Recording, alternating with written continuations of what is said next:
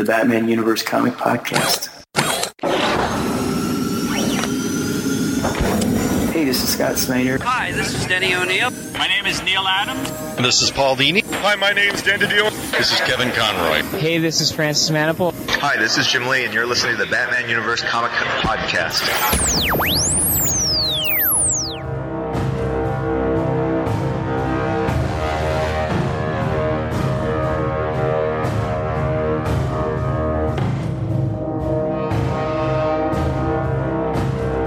Welcome to the Batman Universe Comic Podcast, episode number 172. I'm your host, Dustin, and today I have with me... This is Ed. And this is Stella. Of course, first off, I have to apologize because my voice is being a little crazy. So if by the end of this recording, after we talk about Scott Snyder for 45 minutes, as we usually do, if I am no longer able to speak and close out the episode, I apologize. But... yeah, I have a total of 4 books to cover, including Batman Eternal.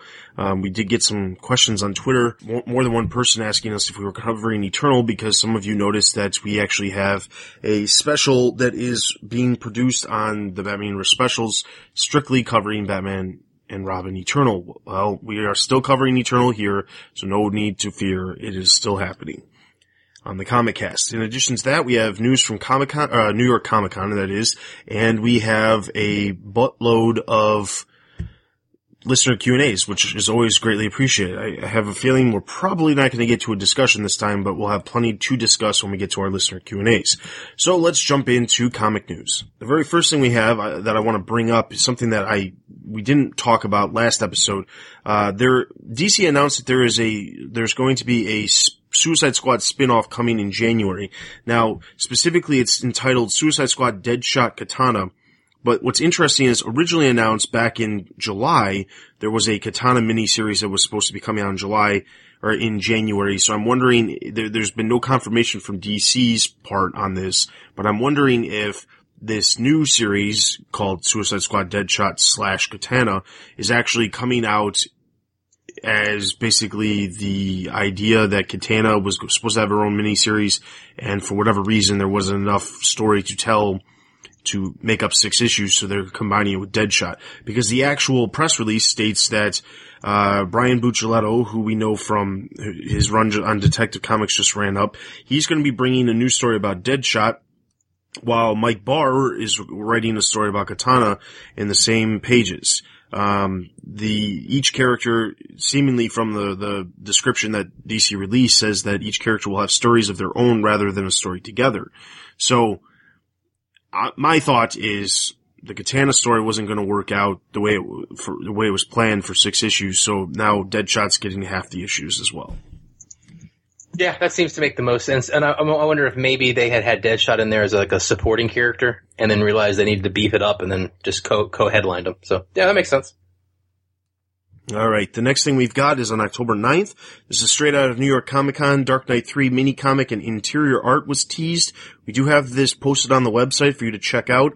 In addition to that, there was a number of different things Jim Lee was talking about it, the project. The first 16-page mini comic will star the Atom within the Dark Knight universe, and subsequent issues will obviously focus on very specific characters. Each issue will be a one-shot story featuring a character from that universe.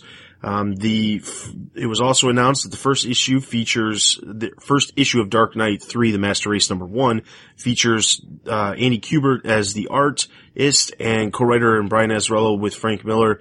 That will be the creative team on the book. So Andy Kubert will actually be doing the art on the title. So you can check out the art over on the website. It's strongly encouraged.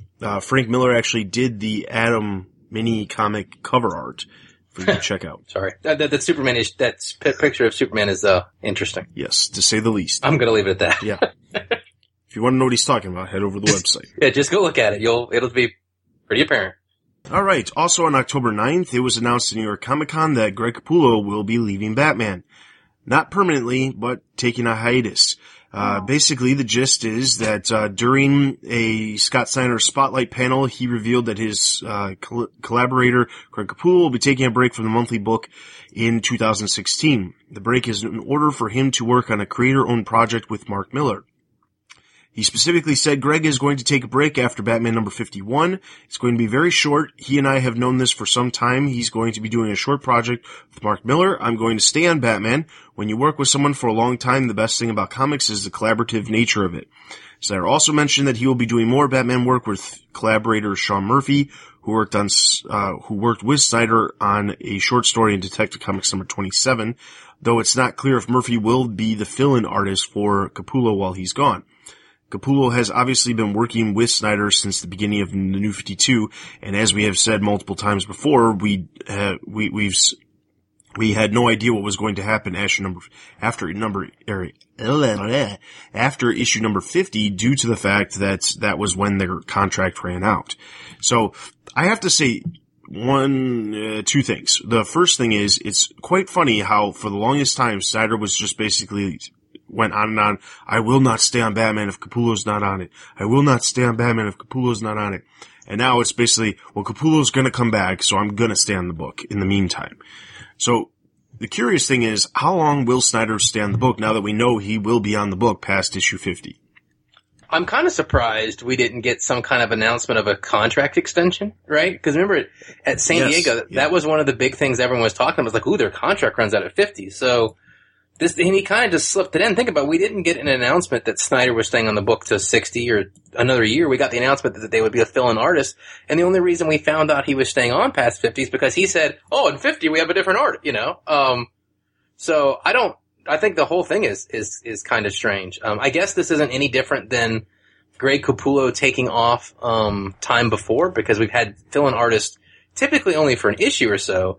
And I know they keep saying a short-term project, but no one's really spelled out what that means. So I'm thinking 6 months, maybe Capullo will be gone and then be back on the book. But at this point, I guess we'd have to say Snyder's going to probably be on it for another couple years past 50. So at least till maybe 75, issue 75 now? Yeah. That's my guess at this point. All right, next up, also from New York Comic Con, October 10th, it was announced that there is a Dark Knight Returns prequel coming in February. Ugh. That's right, you heard that correctly. There is a prequel. The basic announcement was that during the 30th anniversary of the Dark Knight Returns panel at New York Comic Con, Dan DiDio announced that a 48-page one-shot prequel to the classic series written by Frank Miller and Brian Azzarello with art by John Romita Jr. He specifically said, so what John's going to be doing is a 48-page special for February celebrating the 30th anniversary of The Dark Knight, which is actually a prequel for the Dark Knight book.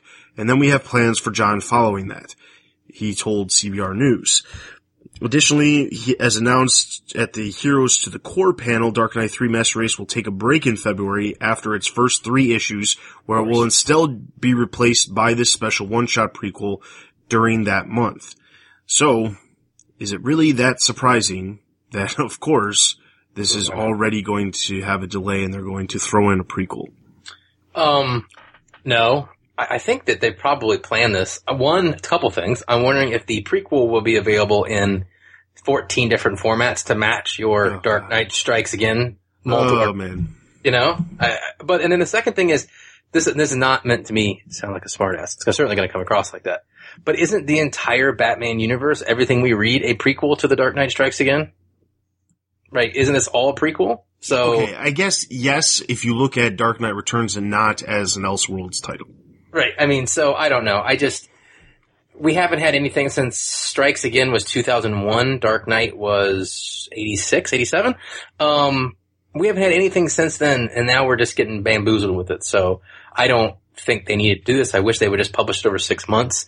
But I guess we're getting it, so better enjoy it. All right. Also on October 10th, it was announced that there is a new creative team heading to Batman Superman out of New York Comic Con via the Twitter account of writer Tom Taylor, and then retweeted by DC Comics. Taylor stated that he and artist Robson Rocha will be writing a story in DC's Batman Superman series. There has not been an official announcement from DC other than the tweet that they retweeted, but it may be for an only single arc given Taylor's wording of writing a story for the series. Solicitations for January are right around the corner, and Taylor and team may only be filling in for the current writer Greg Pak and team. Also part of the announcement was the cover from their first issue from Yannick Paquette, who will be joining them by just doing the covers for their story. So you can check out the cover over on the website. Tom Taylor, who's probably best known for working on Earth 2 World's End, before Convergence, as well as Injustice Gods Among Us for the first 3 years of the series. So Tom Taylor is going to be writing us a story. So that's what we can look forward to for Batman Superman. And that'll be good. I don't know if anybody here is Star Wars fans, probably all of us on some level. But he wrote a lot of really good Star Wars stuff for Dark Horse before they lost it to Marvel. So he's actually a pretty cool author. So I'm actually really looking forward to this. All right. And also, timing-wise, it's convenient because if he starts in January, which is most likely the case if they announced it at New York Comic Con or during that time frame, because solicitations are right around the corner for January. So it'll probably be at least a 3-issue story arc taking us through March, which is also the same time that Batman vs. Superman comes out. So, we'll see.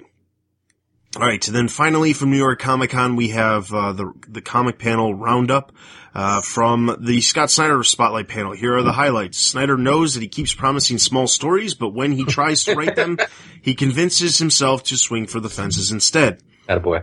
When he has his last issue with Greg Capullo on Batman, he wants to be a quiet night in Gotham when Batman gets a night off. He had to fight against DC editorial to push for the suggestion that Lincoln March was Bruce's brother. Snyder hinted more at the possibility of doing a Two-Face story, exploring why Two-Face is truly scary. Snyder says that the reason Batman keeps secrets from the Bat family is that he scares himself. At the end of Super Heavy, Snyder said that Bruce will have to die for Batman to live. So that is the highlights from that. Out of that, there's not a whole lot there. I mean, Ed laughed about the small stories thing because I always bring that up because he does say it all the time. It is interesting that he had to fight editorial for Lincoln March to be Bruce's brother, even though we still to this day don't even know if that's actually true, because it was very hazy on whether or not Lincoln March was just out of his mind and it was all a ruse, or, it wasn't real. But it shows that at some point Snyder did have to fight editorial, but it doesn't seem like he has to do that anymore. Also, that was the first story that he wrote within the New 52, probably, and he also had probably a lot more limitations on what he was able to do. I think that if you look at all the authors from the time the New 52 launched, I think you'll see that all of them were a lot more structured, like that they had laid out some semi-concrete plans for the New 52, and I think that's what he got caught up with. But as far as him doing shorter stories, it's just never going to happen. Just stop. Stop telling people it's going to happen. Yeah, just stop acting like it's, The only short stories we ever have are the one-off issues that he does when Capullo's not doing the art. And more than half the time, they're wrote by James Tynion. Well, no, they're wrote by James Tynion, or they are co-written by somebody else. Like, 44 was co-written by Brian Azzarello. Yep. Last year, in August, that issue that came out was co-written by Gary Duggan. So, and then there was the Becky Cloonan one. I mean, he co-writes a lot of stuff when it's not just him and Capullo. So, alright, from the Bat Universe panel, Snyder and Capullo said that the Super Heavy story really ramps up in number 45 and 46. James Tynion repeated what he said in interviews that Cassandra Cain won't be the only character reintroduced to continuity in Batman and Robin Eternal. Piero Tomasi said that we will get to see Gordon as a detective, even though Batman will be working with the Justice League in upcoming issues of Detective Comics. Amy Chu said that her upcoming Poison Ivy miniseries will show us that Ivy is one of Batman's smartest villains. Snyder said that 2016 will be a big year for Robin in the pages of Batman. Okay, real quick, before I finish, we have to talk about that comment. What about Poison Ivy or about No. Snyder saying that 2016 will be a big year for Robin in the pages of Batman.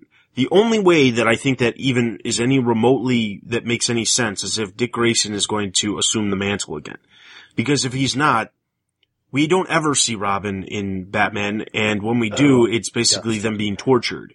So it's gonna be Duke Thomas as Robin. Oh God. It's gonna happen. Well, I guess with, 45 this month, obviously they hinted at that. I'm telling you, it's the other, listen, I know continuity is fluid, blah, blah, blah, blah. But while everyone else took the 1 year into the future or 5 years into the future specials we had for September a couple years ago, some people took them seriously, some people didn't, some people played around with them. Snyder took his to be serious. I really think he did. He talked about the cloning aspect, right? Which was something that he brought back up. And in that issue, he had Duke Thomas as Robin. I think it's going to happen. And I think that's what he means by it's going to be a big year, because it's going to be another Robin, which, listen, yeah, everyone knows I like Snyder, but we don't need another Robin. So. We don't need another Robin. It's not just it's nothing against Duke Thomas in any way, but no, the reality of it is Snyder hasn't written any Robins at all in the pages of Batman. Other than Damian appearing in that portrait in the very first issue of Batman, Damian doesn't even exist in this story, in Snyder's stories, which he has said multiple times that he has no desire to write Damian, which he said again. Actually, one of the next points that I was going to say is Snyder said that the reason he avoids writing Damian is it reminds him too much of his son, and he can't imagine writing stories about his son being in danger.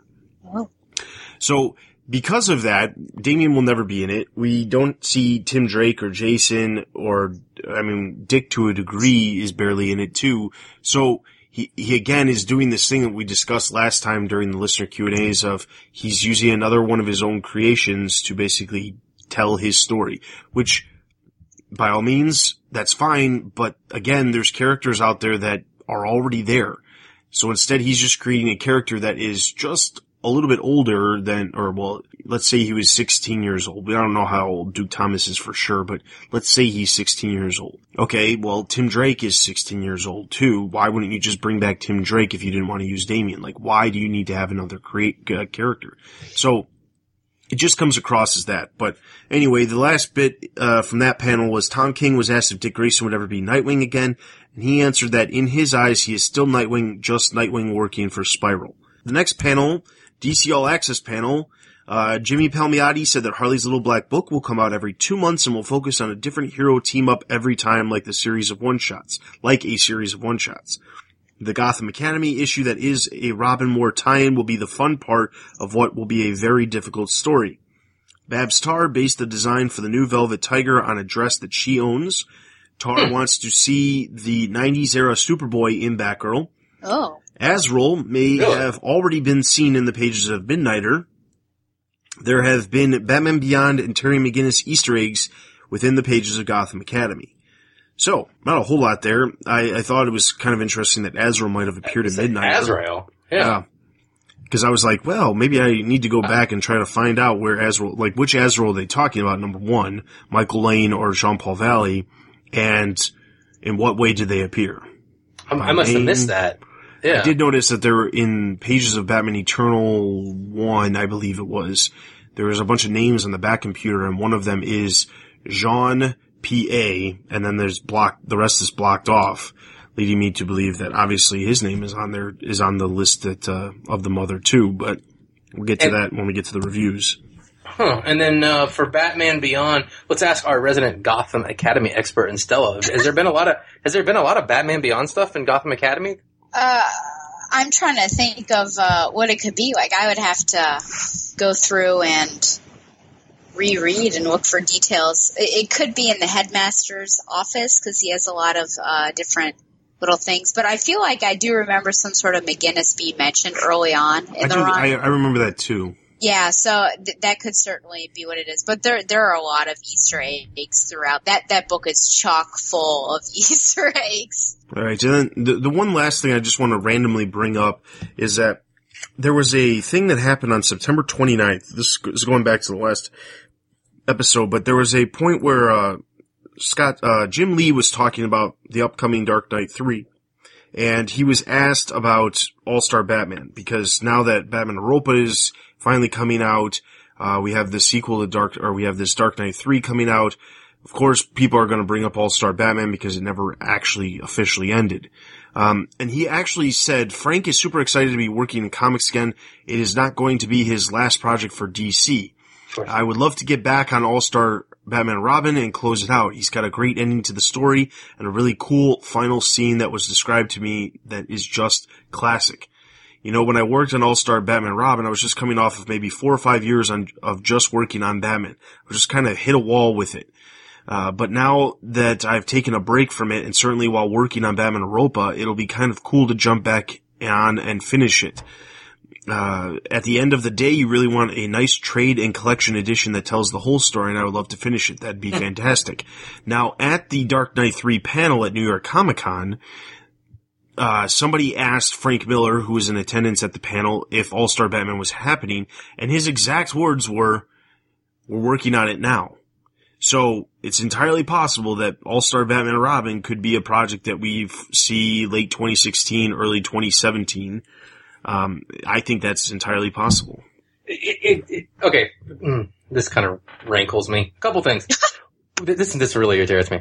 A couple things. One, this would be a prequel to Dark Knight Returns, wouldn't it? Like, isn't that more kind of thought? Yeah, I guess in a way. even in the same universe, yeah. Yeah. Because he's kind of more of an ass in this one. But are they just going to seriously, what was the last issue published? 10?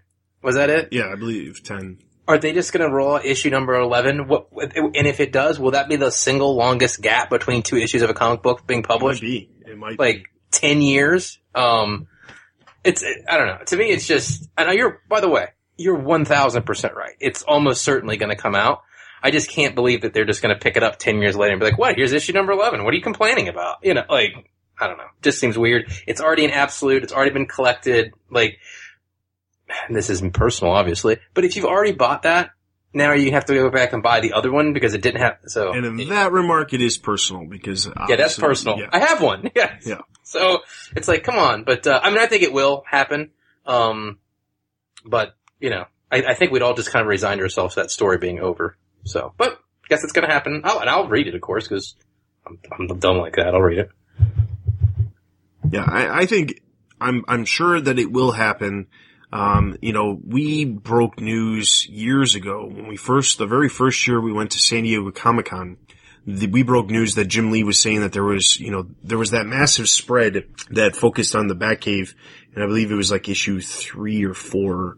It's been so long I can't remember, but there was this massive spread that showcased the Batcave and all kinds of Batmobiles. It was like a 5-page spread that folded out of the book. And Jim Lee had said at that time, because we asked him about All-Star, because at that point it was 2 years since the last time there was an issue.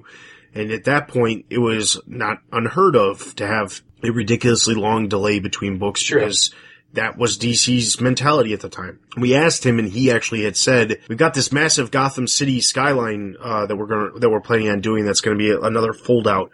And at the time, nobody else had reported it. We reported it. A lot of people caught on to our report. It's probably still in the archives for Comic News. But, what's really interesting about that is, that obviously never actually happened. So that could be something that could be part of the future issues as well. So.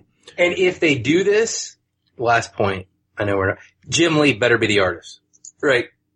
You know what I'm saying? If they're gonna finish this with the last 2, 3, 4 issues, Jim Lee better finish it. I don't want to see this, and against no artist that would be put on it, but you can't come back and finish and have a different artist. Just, no. Unless they change the name of the series and they added a co-writer. That would be the only way. Yeah, but if they just keep this as All-Star Batman and Robin by Frank Miller and it's the last 2 or 3 issues, they gotta keep the same artist. Have to, right? You know what I'm saying? That would be terrible. It would be a waste of time for them to do that.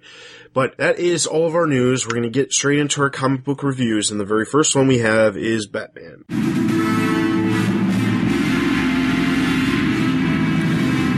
Batman number 45, writer Scott Snyder, artist Greg Capullo. This story opens up where we left off at the end of Batman number 43 from a couple months ago, with Jim trapped in the furnace. Through some quick thinking, he manages to make his escape and takes on the thugs who are waiting for him. We then see that Julia is safe and back on the airship, and they send the Robo suit down to act as a partner using a kind of rudimentary AI system. So the suit actually fights alongside Jim. And we cut back to Bruce and Julie Madison, and we see that they are back at the clinic where all of the Joker stuff from the parade and Endgame is left. It's kind of like an abandoned lot there. It's tarped up and kind of forgotten. Bruce talks about the fact that he goes to Wayne Manor sometimes, even tries on his old suits, and he sees that, there was something else going on there, that the man presented in Wayne Manor only seems like a facade, and that he must have had a mission, but one that he doesn't, knows exists anymore. Jim then has a meeting with Jerry, the CEO of Powers Corporation, where she tells him that things have been a real mess recently, and she wants him to quit as Batman, but that she will let him pick the next one. We then see Duke Thomas break into the lab where Daryl, one of the assistants on Jim's team, is working on fixing up the Batman suit. He shows him the Mr. Bloom seed that he stole from the shelter where Jim left it with Bruce, and asks for his help. He then offers Daryl a Robin patch, and Daryl tells him that Batman no longer needs a Robin, and Duke says that Robin may not need a Batman anymore. We then see that Bruce is now turning what the Joker left behind into a playground, and says that these are trophies not to be feared. Back with Jim, we see him at the press conference where they're got the Robo-Bat suit out there with presumably someone else in it. And they're kind of making this big press announcement when we see the Batman airship come crashing in, and Mr. Bloom comes out using his Thorn power thing. He kills a lot of people, and he tells them the party is just getting started. Just 2 quick questions here. One, do you think Jim has been so bad as Batman that the Powers Corp would want to replace him? Good question. The answer is no. I mean, we haven't even had Jim in the Batsuit for 6 months. They literally said that they had him training for 3 months. He's been maybe in the Batsuit for less than a month in, comic book time. Yet somehow he's done a horrible job because one mission went haywire and and there was damage and, whatever. But to me, it just doesn't make any sense as to why they would want him out of the suit. Now, what's really weird about it is earlier in the issue where the Batsuit on its own was going to Gordon, and they said, oh yeah, it's basically a remote thing, we give it orders, and it's basically like a sentient suit. Basically, it has a mind of its own. It calculates things on its own.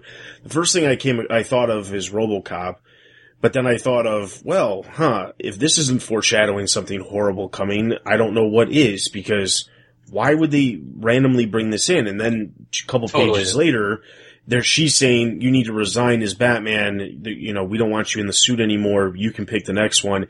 And then at the end of the issue, we have the suit seemingly not having anybody in it, just doing stuff.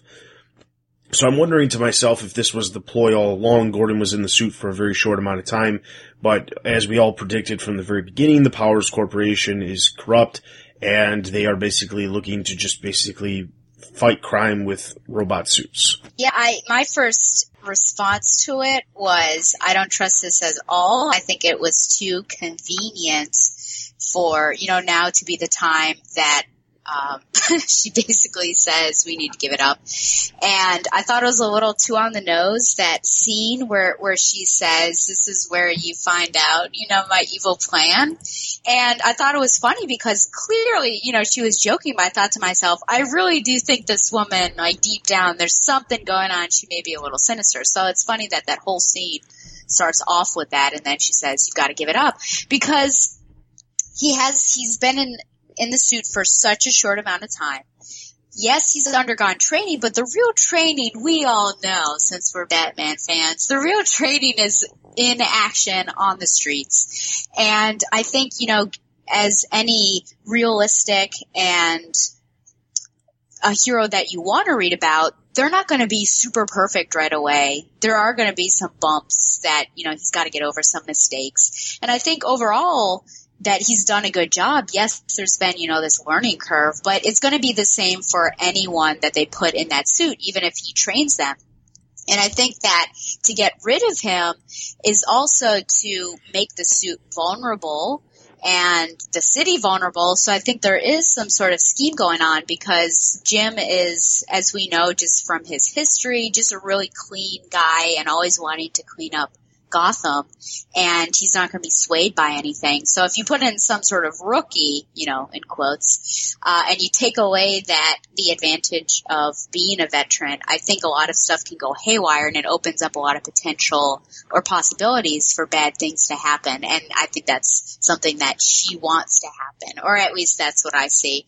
But I do like, he didn't really want this job, and so it's funny now that even though he didn't want it in the beginning, he went back and forth and talked with people, that now I feel like he's gotten so accustomed to it that he doesn't want to leave it.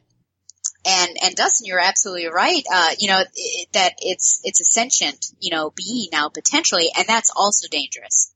And I think we saw that in Batgirl as well, because when he was with Batgirl in that construction zone, he stepped out of the suit and said, Powers, like, it watches everything he does. It has all of this control. And so only if he's outside of it can he sort of have free will, or the potential for that. And I think just the suit in general, connected to Powers Corp and all of that, it's really dangerous. And I think some stuff is about to happen, and it's beginning now. This is sort of the point that it starts. Sorry for that long discussion.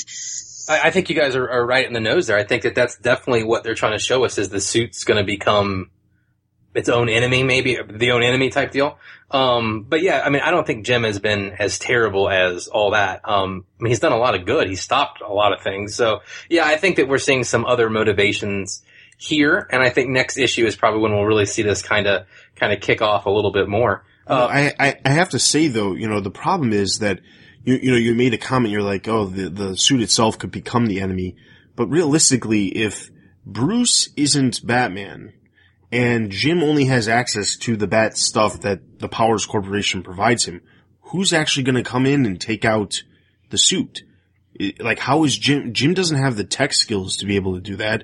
I mean, I guess Julia could be part of it, and that's why we find out she was planted, because they thought all along that she was, that the Powers Corporation was corrupt. But how does Jim become the hero in this situation? Well, I don't think he could. Well, couldn't you see a very real possibility with all this stuff going on with Bruce? And he's talking about, there used to be this mission, and we saw in the annual that what Riddler then tell him is that you were helping Batman. Couldn't we see where Bruce maybe thinks that that's what he was doing the whole time, and ends up becoming the brains behind Gordon's Batman for a while? Finds the Batcave, lets him in, gives him all of his old tech. But he has to know that it all is all there. That's the problem. Well, doesn't he seem to be playing around with the idea though? Like, he's starting to realize that there was a mission. Well, I think there's something. I mean, they're definitely putting it out there that he's starting to put two and two together. But I'd be all for Bruce being the brains and Jim doing that. But it would also need to be revealed then to Jim that Bruce Wayne actually was Batman, which is one of those things that everyone's like, how could Jim not know this after all these years? But maybe they'll finally do it and tell him.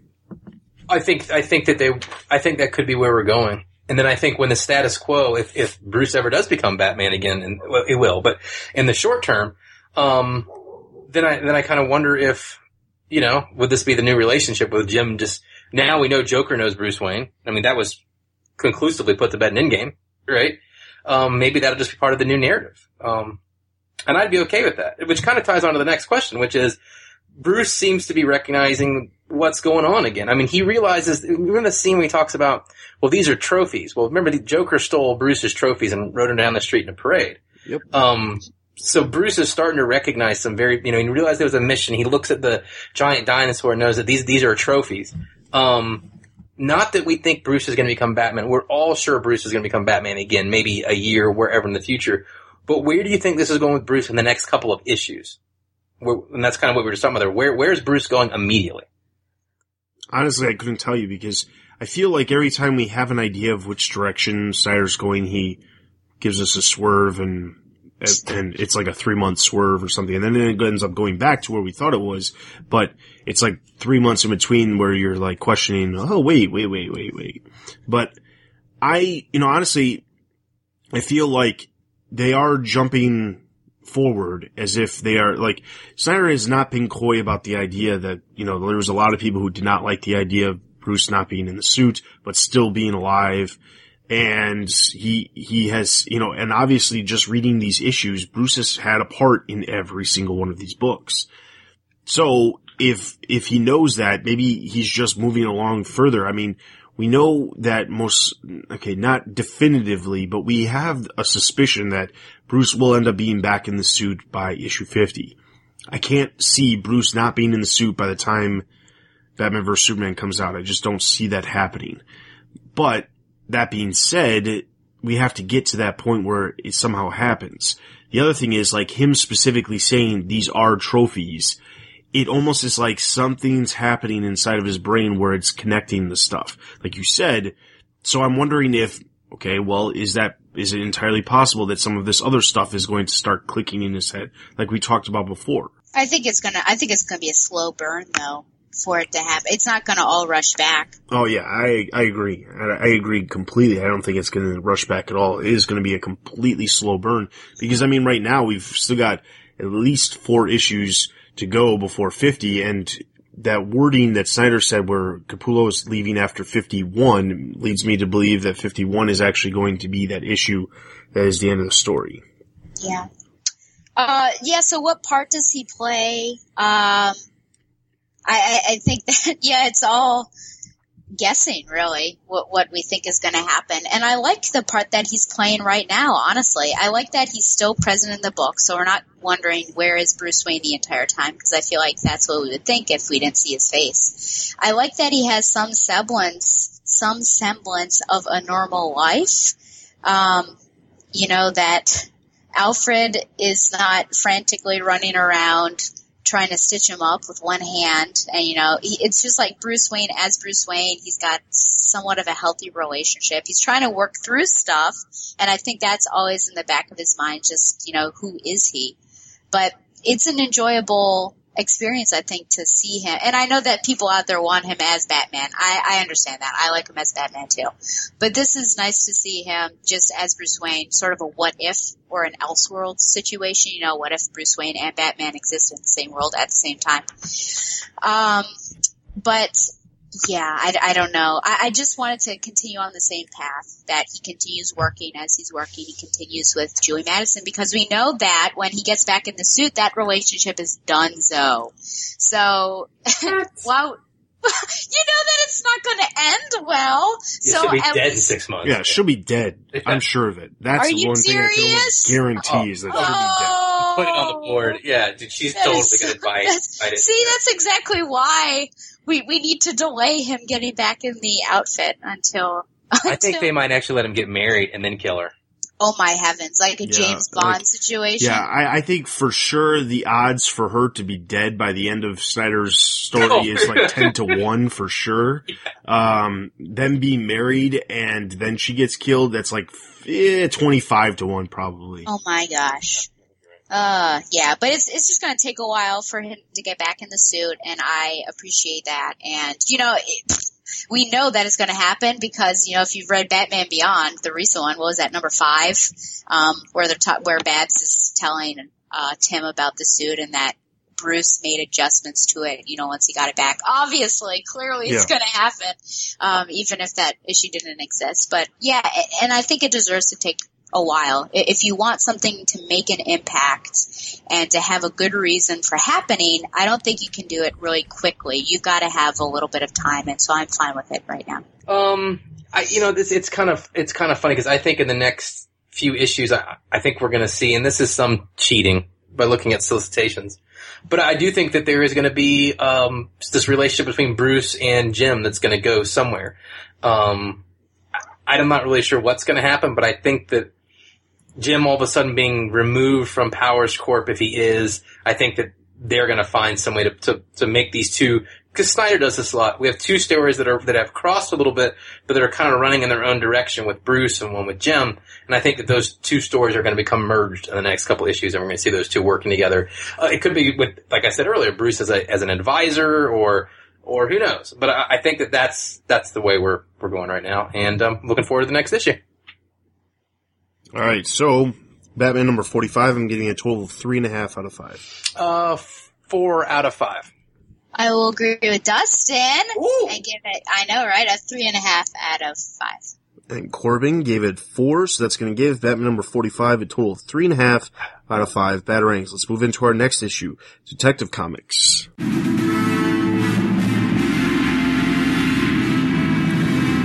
Detective Comics number 45 of Giants and Men. I have returned to talk about my friend Peter J. Tomasi. So story and words, Peter J. Tomasi. Artist, Marcio Takara.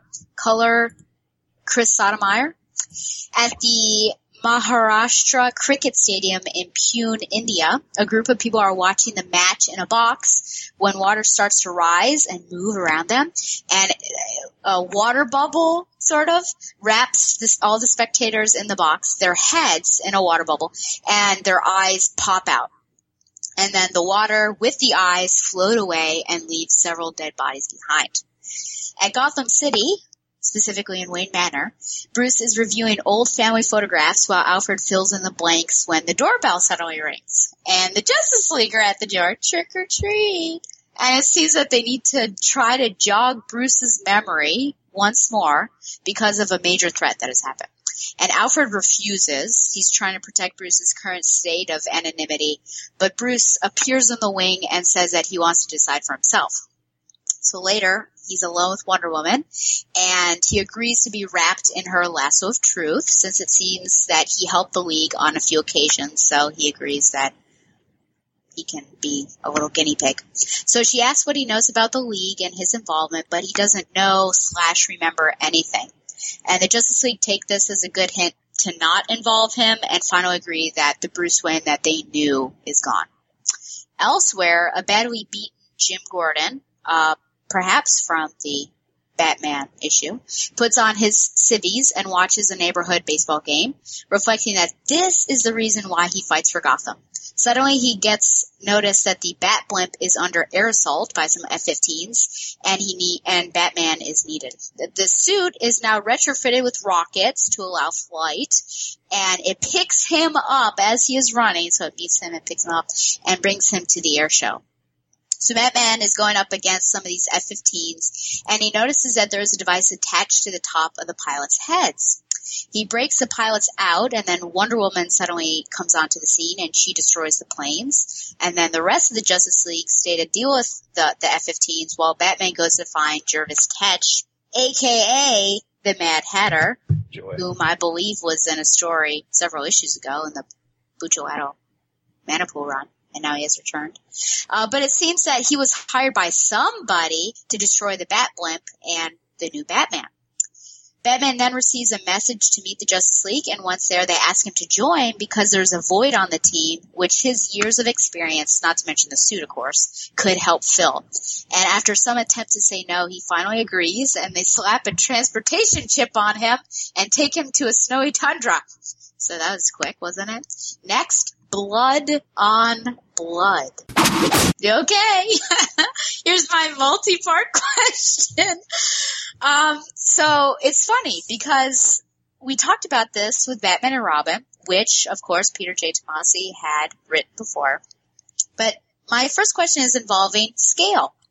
And it's 2 parts, yes. So, number 1, do you think it's too big for a Detective Comics book? Remember, we're focusing on Bullock.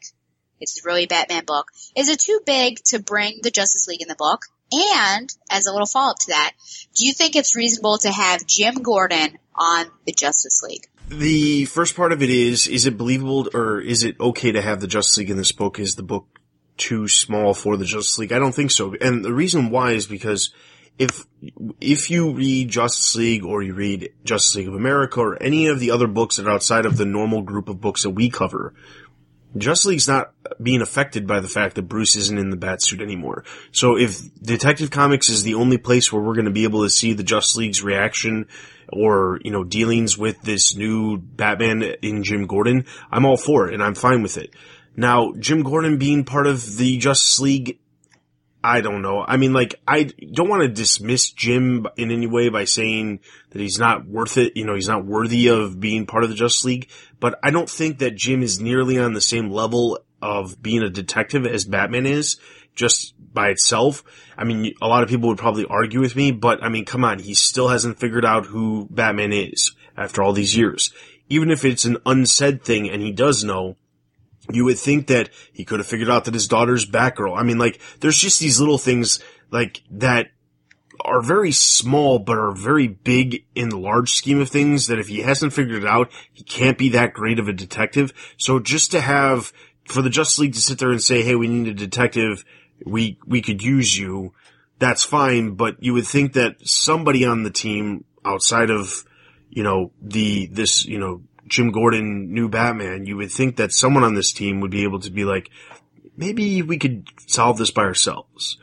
Or turn to somebody else from the DC extensive history who's a great detective. question, but, you know, who knows? No, I don't think that the characters are too big. I do agree it's a radical departure from the Bullock and Montoya grounded stories we were getting before. This is certainly a whole different level of storytelling. But I don't think it's too big. I think that this is necessary in a lot of ways. Certainly there is other detectives to turn to, but Jim Gordon is a pretty good detective. He's had two major blind spots in his life. One is that Bruce Wayne is Batman, which, full disclosure, so is everyone else in the universe should have figured this out too. And the second thing is that his son's a terrible human being. So these have been his two major blind spots. You know, I mean, he's kind of missed that on a few occasions. But I think if you're ever going to have the Jim Gordon Batman stand on his own and be a part of the larger DC universe, he's got to interact with the Justice League. And he has to show that he can hold his own, because if he's going to be Batman, and I know we all think Bruce Wayne will be Batman again in 6 to 8 months, but if he's not, and even Jim's just going to be Batman for a year or 2 years, he has to be able to interact with the bigger DC universe, which means Batman, if this is going to be Batman and this is what we are supposed to believe, then Batman's got to be with the Justice League, because he's Batman and he's on the Justice League. So, yeah, I think that this is almost a necessity to tell the story. I don't like it as much. Now, I'm not going to say that this book wasn't enjoyable, because I did enjoy it, but I think, you know, we've got the Batman title, which obviously should focus on Batman. I think this detective title, as it had begun to be, really focusing on the GCPD, maybe some of their interactions with Batman. I think that's where it should really focus. And then I think that's the fatal flaw in this continuity bubble that DC created, is that they should have created the team, or had that team impacted by what happened with Endgame. And so there should not be a Bruce Wayne on the Justice League right now, but it should be Jim Gordon. I think it should be in that Justice League book. So I honestly think that, yes, it's a departure, but I think we should have just stayed with, you know, I felt like I liked the scale that it was at. I liked that we were ground level. So we had just two very different Bat books going on. One was kind of the human side, one was the hero side. But yeah, I think you're right, Ed, that I think, you know, because we have a Batman, there should be a Batman on the Justice League, and I think that's an interesting creative direction to go. But I also think that it's intense. This reminds me of the whole stuff that we had with Apocalypse, when we were super concerned about, you know, what's it going to be like for all of these depowered humans to go and try to get Damian's body back. I mean, we're basically here on this flip side, because you got this depowered human. He's in a suit, just like Bruce was, and then up against or with all these other people on his team and fighting big threats. Is that going to work out? Now, it did work out for Bruce, but will it work out for Jim? And I think he is a little bit of a fish out of water, but I honestly just think there was a big mistake to have it in this book and not have the continuity carry over with the actual Justice League title and have Jim there. But that's just, I guess, my grievance. No, I think you're right. Just so that I would have much rather have seen it in the Justice League book. But the problem is, Jeff Johns is doing his own thing over there, and he's still got Bruce Wayne as Batman. You know? So I think that if we were going to see him in the Justice League, I think you're right. I really wish it was rather in Justice League. But since they refused to do it over there, I guess this is the only place that they felt like they could do it. If that makes any sense. And my final question is in regards to the Magic Lasso scene. Now we know that this is a pretty powerful hempen item. It's a string of rope. I don't know. I was trying to be like super flowery in my language, but it didn't work out. Because it was not able to break through anything, really, that he clearly does not either know or remember. Do you have any new guesses as to who or what Bruce is? Or does it really not change anything for you? I don't know that it would change anything. I mean, it's been shown multiple times in Snyder's run, at least, that he doesn't have any memories and he doesn't want to know the past. So the fact that this is, you know, able to pull the complete truth and he doesn't have those memories, this is just cementing what Snyder has said. So I don't necessarily have a problem with it. I mean, I guess we could still go on the idea of this is not Bruce Wayne. I don't know if we can even go that route anymore because of how many times they've showed that to not be the case. But I think at this point, it's still Bruce Wayne. He just doesn't have his memories, and I think that's what we have to live with at this point.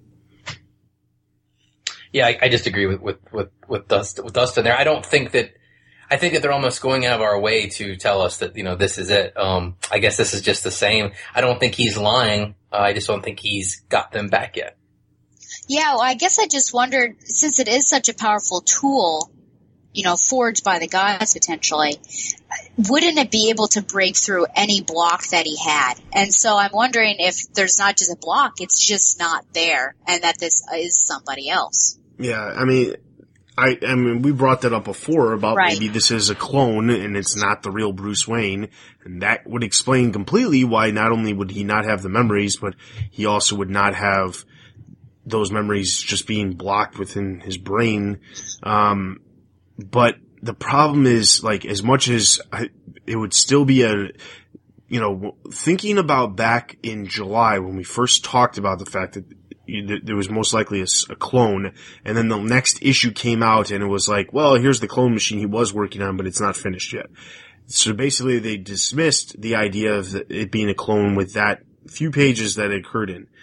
That being said, you would have to think that if it ends up being a clone, it's a huge swerve, which is so funny because in the last review I just sat there and said that Snyder does these swerve things that last a couple months and then you comes right back to what you think it is.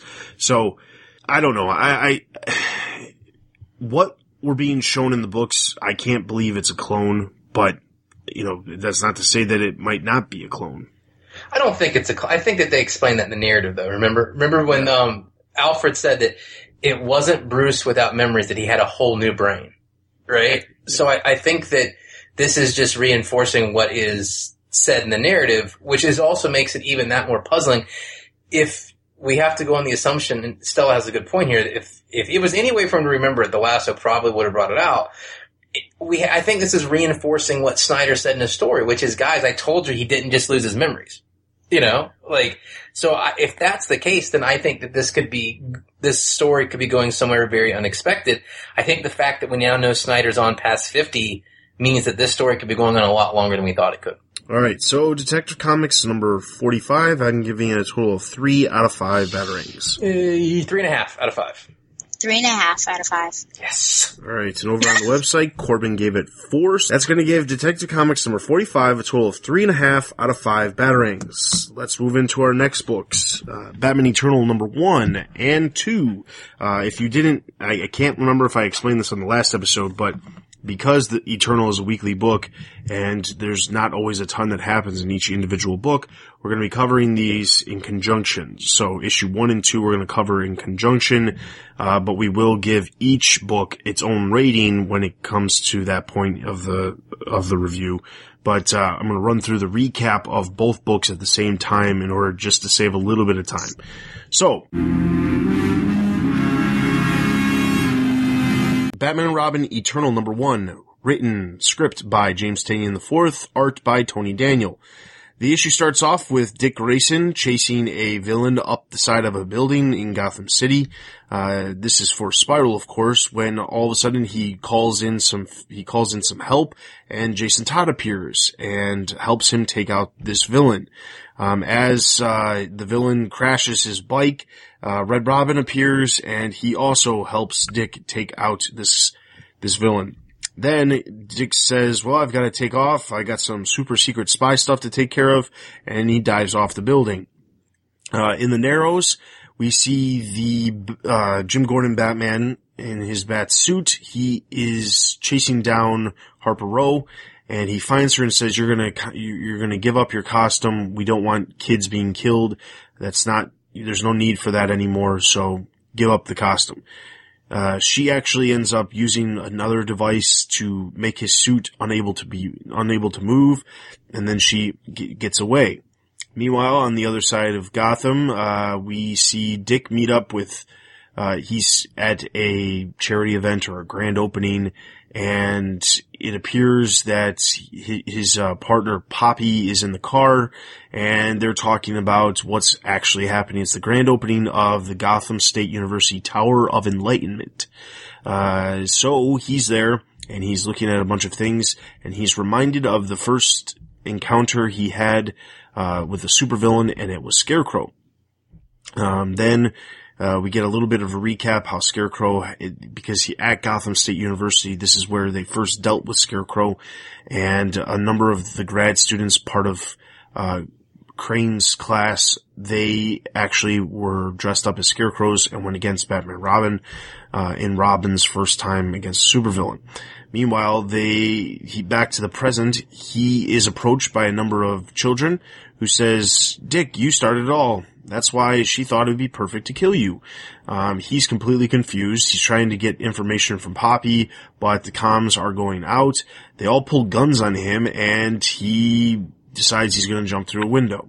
As he heads back to the vehicle to meet up with Poppy, he removes his disguise into his, is exposing his spiral outfit.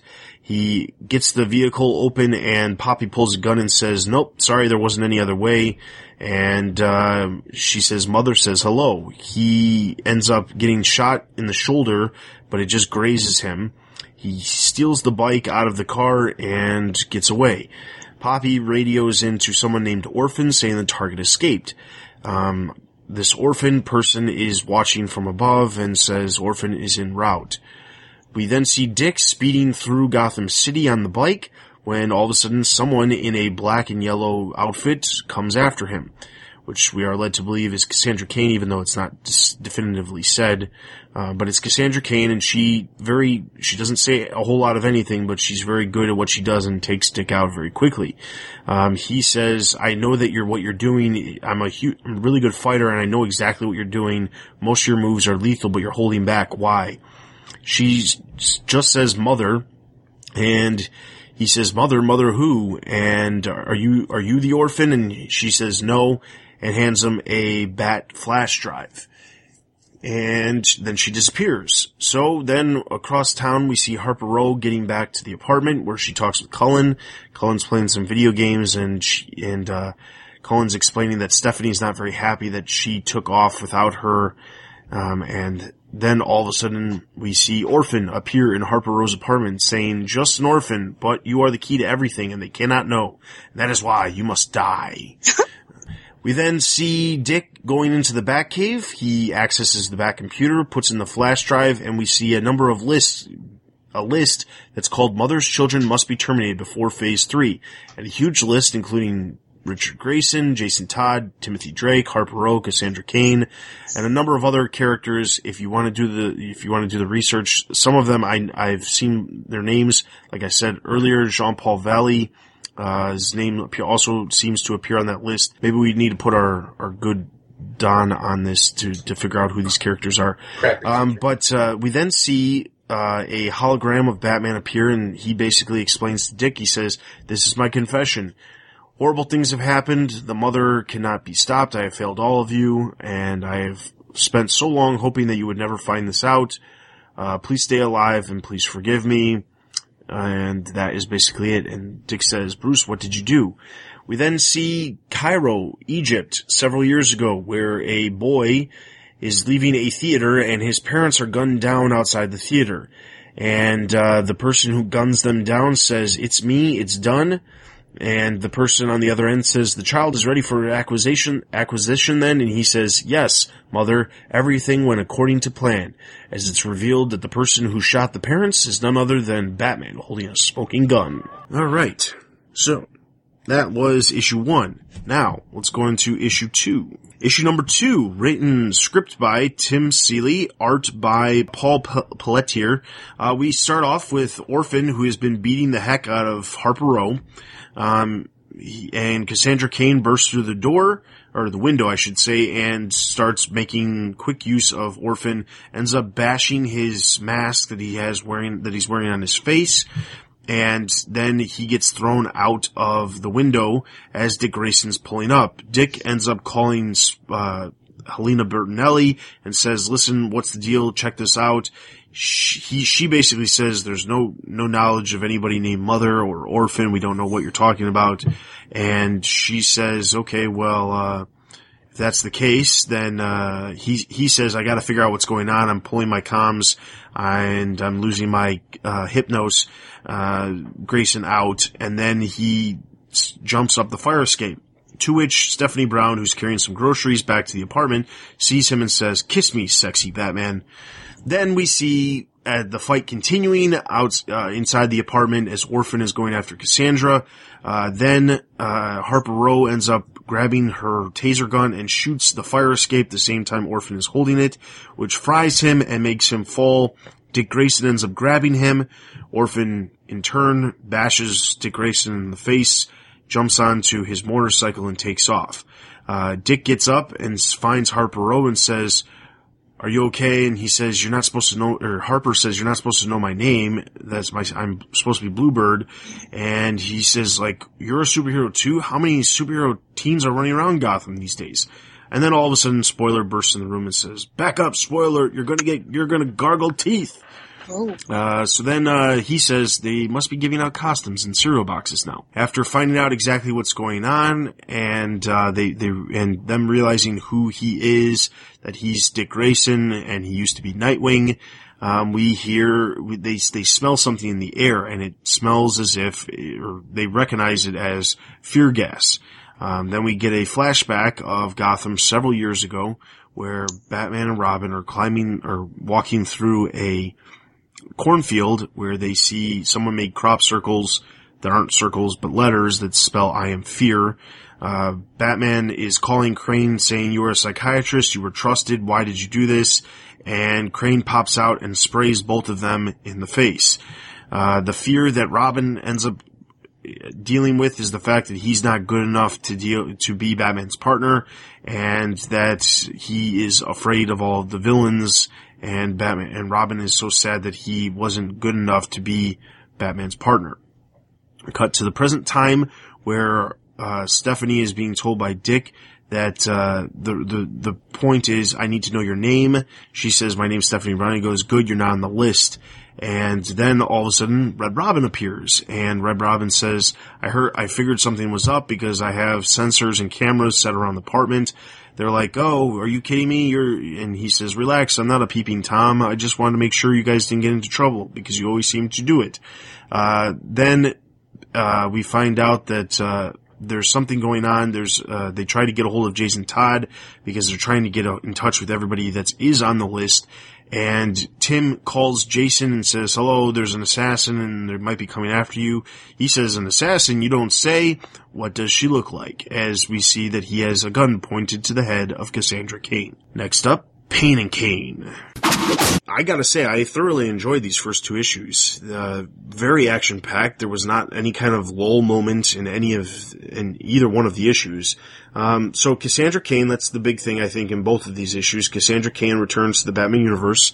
What did you guys think of Cassandra Cain? Do you think she was portrayed well? Do you think that, we still don't know a lot about her, but based on the two issues that we are talking about here, how do you think her initial appearance was?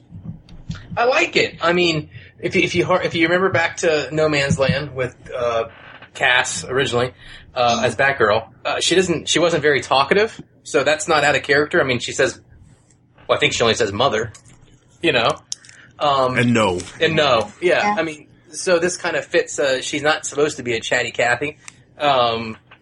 So I like it. She's shown she has obviously more of a killer's background, but she's not a killer. I mean, when Dick talks about I know you can, but you're backing off. I like her costume too. It's very Black Bat, very original Batgirl, black and gold, you know?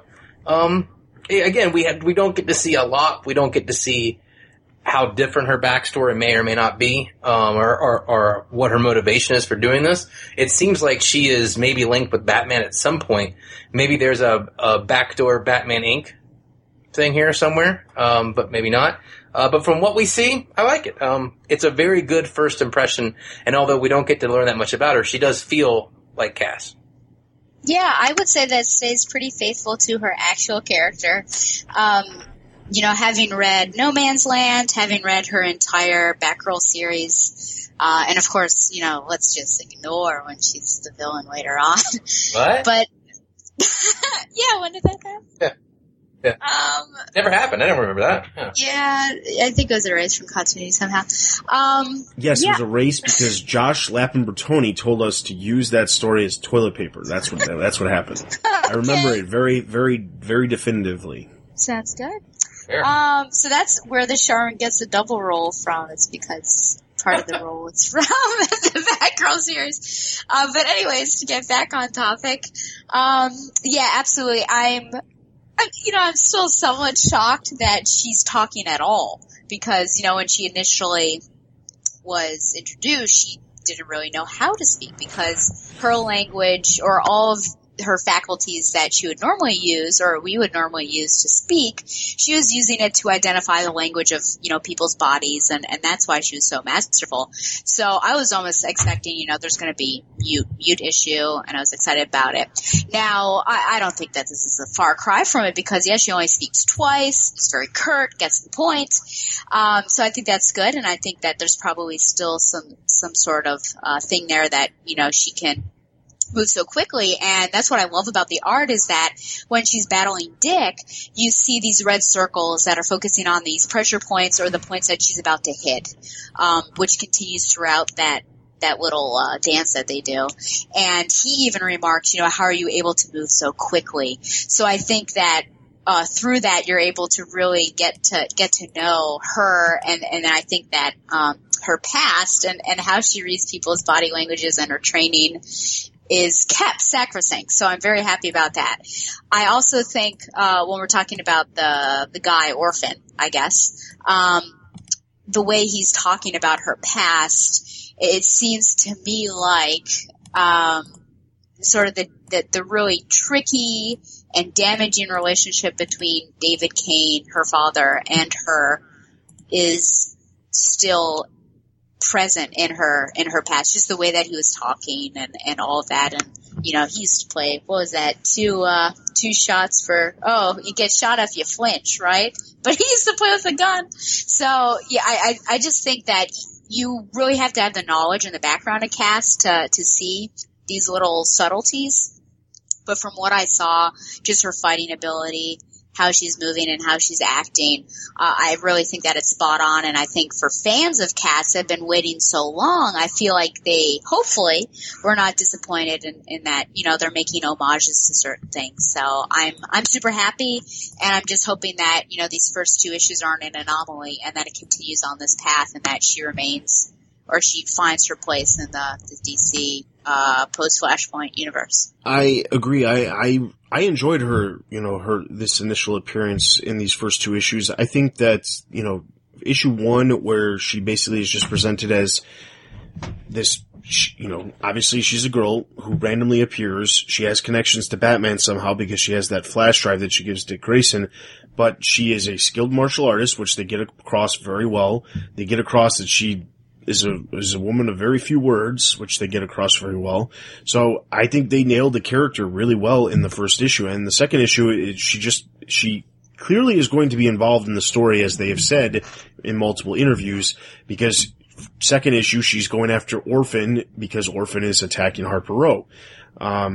She could be this character who has always we don't know exactly how this character exists within the New 52 / post-Flashpoint, whatever you want to call it, but the reality of it is this character could just exist and nobody knows who it is, but Batman knew all along who she was, and she was working with Batman, but in secretive, stuff like that. So I enjoyed it. I have nothing against it. The other thing I want to talk about is it's more of the reveal of Mother. We don't know who it is, but Mother is the main villain that's obviously going to be part of this story.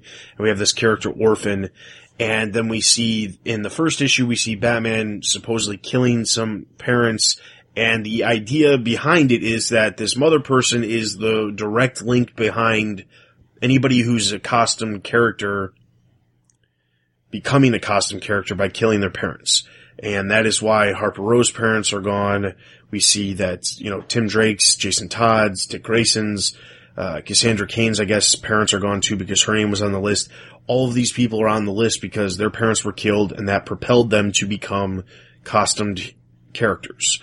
Whether they're heroes or villains, we at least know the main group of characters are heroes, but that's, it's an interesting concept because this is something different. This could throw a humongous wrinkle into everything we know as, were all of these people actually picked out by someone to basically be with Batman in some way, shape, or form. So, thoughts on the idea of this new character and what this means to the overall history of these characters? Well, I think that if this bears out to be true, it would be big, right? The idea that each of these people were, I guess, targeted for tragedy as an attempt to make them, heroes or forces for a greater good would be a bit of a change as opposed to what's always kind of been a random element. I don't know if that'll stick though. I mean, it's one of those concepts that's so big you don't know if they'll actually go with it, but there does seem to be something there. It would be a gigantic shift, if the family was created, which I guess maybe that's why the villain's name is Mother, saying that she is, or this person, this architectural type character was the mother of all of them becoming superheroes. I think that may be what they're trying to do here, and I'm wondering if Tynion is taking a page from the Snyder playbook since they are, have worked together so much with introducing this giant concept and asking us if this is real. So I wonder if in an issue or two, if we're going to be sitting here going, I wonder if this is true, was all of this somebody's plan? And I kind of think that might be where we're going, especially with the villain in the background name of Mother does kind of tie it all together. Mm-hmm. And it's interesting because it just throws everything we've known for years, people, for a loop. If this is true, that, everything was connected with Dick Grayson and what happened at Haley Circus and Tim Drake. Does Tim Drake count as an orphan, though, if his parents are in the witness protection program? Well, that's if we go by that specific okay. story. It's funny because I'm reading Prodigal now, so it's like, it's just interesting to see, go back and forth between continuities now. Anyways, it throws everything we've known, like it completely throws it in like the washer machine almost on spin cycle, right? And it's crazy. And I guess that's what they want to do, is shake things up. So that's interesting, but I wonder how people are going to feel because, you get sort of used to a certain continuity and then it changes. But I think it also, this whole thing very much reminded me of Batman Beyond and, that they were going to use Andrea Beaumont. Is that her last name? Yes. Yeah. Set that, the wall, I guess it's not Batman Beyond, but it was at the end of Justice League and it was related to Batman Beyond, but Waller was confessing all this, that, she set up, Phantasm to kill Terry McGinnis' parents because she felt like that was the way to start it all off and that there needed to be some tragedy, but Andrea didn't want to, but in the end, fate sort of did the whole thing itself. So it almost goes along that reasoning that, that characters need this tragic backstory to become who they are. And I think that's disappointing, just because I have a problem with that. I think it really works for some characters, but there are other characters that, I'm just going to throw out Batgirl, for instance. When post-crisis, when her origin was renewed and, her mother was killed in a driving accident and then her father slowly drank himself to death, basically. So then she was an orphan and then adopted. It's just sad that, there can't be characters that have happy, normal lives and they just want to be a hero for some other reason, whether, they're trying to live up to some sort of expectation or they want to help out. That's just their character. I don't like that, there's got to be a tragic backstory. So that's a problem I have. It is interesting that we're tying all these people together. And I'm just going to throw out some guesses as to who these people are. This is issue 2, so it could be silly. But when Cass was fighting Orphan, I honestly wondered if Orphan was in fact David Kane. And I wondered if Mother could be Lady Shiva. But, those, that's just... I thought of that too. Yeah, that's just me because I think because Cass plays such a central role, we know this. And again, that interaction, the conversation between Orphan and Cass, because he really seemed to know her. My big thing is Mother is, that's like maybe a Shiva, but I really think that Orphan may be David Cain. It'll be interesting because we've also dealt in the pages of Grayson with the Fist of Cain. Mm-hmm, right. They've never really said how the Cain name comes into play. And when they first came out, when Grayson first released and were dealing with the Fist of Cain, a lot of people were like, oh, well, maybe Cassandra's going to end up being revealed as part of this. So, who knows? I mean, we know that the writers from Grayson are involved in, Seeley's at least involved in Eternal. So there is some sort of connection there. So we'll have to wait and see. But my last question for these two books is, the first two issues of the series, one of the things we complained about at length for the last volume of Eternal was there was a lot of fluff. And I know this is only 2 issues in, but I feel like I'm going to ask this question almost every single time we review 2 issues just to see how much better it is. We know that this is half as long as the previous volume. So my thoughts, I'd like to get your guys' thoughts on these first 2 issues. I mean, there was plenty of action. I didn't feel like there was really any fluff at all. I mean, obviously there was a couple panels where, Stephanie seeing Dick and saying, "Kiss me, sexy Batman." I mean, not entirely needed, but it does show the type of character. It's true. But so, thoughts on the first 2 issues and how smoothly or not smoothly it went. I think it went very, very smoothly. I think that this is the only fear is a strong word. My only fear, I guess, would be is this. If you remember how well Batman Eternal 1 started off? Yes. It started off really good. It was because I think that's what happened last time. I think the first 4 to 6 issues, you really have a tight, we're trying to do this, you know what I'm saying? It wasn't until issue 8 or 9 where Eternal 1 got off the rails.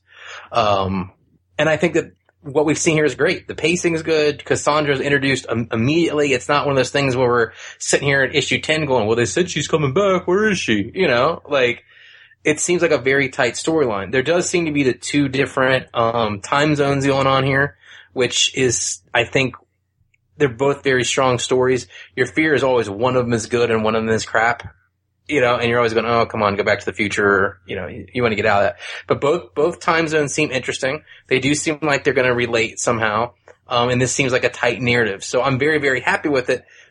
I'm going to be super curious to see when we get to issue 8, 9, 10, 11 and see if it's still got the same tight narrative. And I hope it does because right now it's very good. I agree. I'm a little more optimistic just because there's half the amount of issues coming out. So I think that because they forced their hand in this manner, that they've really got to keep it succinct and really get to the point.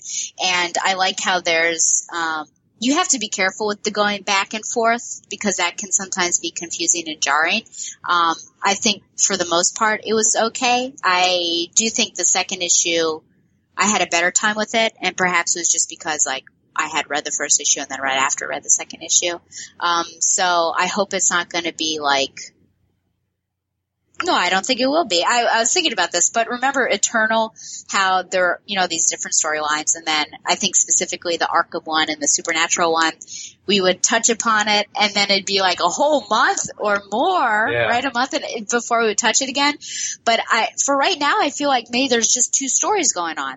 And maybe that'll be good because if it'll be really sequential and we will never be confused and we'll always know what happened right before, from week to week. So I honestly thought it was okay. Fast pacing. We've got a little bit of mystery in the past. And then it connects to the present, I guess. And then, lots of just continuity stuff. So it's interesting because you kind of have to read a bunch of different books to know what's going on in this. Cause I feel like this may not necessarily be new reader friendly just because, Grayson, you kind of, what is he doing? I knew him as Nightwing. So you kind of have to read Grayson to know what's going on there. And then understanding who Spoiler and Harper Row are from the other Eternal. So you may need some knowledge on this, which is what I would recommend. if there are any readers on there. But for the Steph stuff, I still don't understand the characterization of spoiler, because it's so different in Catwoman. And so I guess I just want like a similar characterization between all the books. But this one was certainly that fun-loving Steph that I think we knew in previous continuities, because she would definitely say that sort of thing, and then she bursts in and she goes, "Spoiler alert, you're about to adopt this." So that's totally her. And I look forward to seeing, if any, interactions between her and Cassandra Cain, because that's just a relationship and friendship that I love, and something very special in Batgirl's book. So my thought is that I thought it was paced perfectly. Like Ed said, we'll have to wait and see what happens when we get to like issue 8, 9, 10, 2 months in, how well it's still going. But the other thing that I think is interesting is that both of these issues were actually scripted by two different people, but they flow seamlessly, which I thought was really good. Uh-huh. Tynion did the script for the first issue, Seeley did the script for the second issue, but you couldn't even tell that there was a change, unlike the first volume of Eternal, where there was a distinct change in writing style and story, because they did have these different areas that they were focusing on, like the supernatural or the Harper Row, Tim Drake stuff for a while. Those were all focused on by very specific writers instead of all the writers focusing on it. So maybe this group of writers is even more closely knit than the previous group of writers, even though there are some of the same people. So it'll be interesting to see how that plays out. So Batman Eternal number 1, I'm going to give a total of 4 out of 5 Batarangs. Yeah, that sounds right. 4 out of 5. I'm going to give one a 3.5 out of 5. All right, and Ian, one of our new reviewers on the website, he gave it 4. So that's going to give Eternal number 1 a total of 4 out of 5 Batarangs. Batman and Robin Eternal number 2, I'm also going to give 4 out of 5 Batarangs. Yeah, to me, 4 out of 5 as well. Same quality. And 4 out of 5 for me. And over on the website, Ian gave it 4, so that's going to give Batman and Robin Eternal number 2 a total of 4 out of 5 Batarangs as well. That is all of our in-depth reviews. Let's go over to our Spotlight books. So a number of books came out over the past 2 weeks. First up, we have Batman Beyond number 5, reviewed by Jim. He gave it a total of 5 out of 5 Batarangs. In this issue, one of the main things that happens is Tim Drake heads back to the Batcave with Barbara, and Barbara explains how to use this old Batsuit from what we know as the Jim Gordon Batsuit. So that happens as they're all waiting to face down Brother Eye in this massive battle.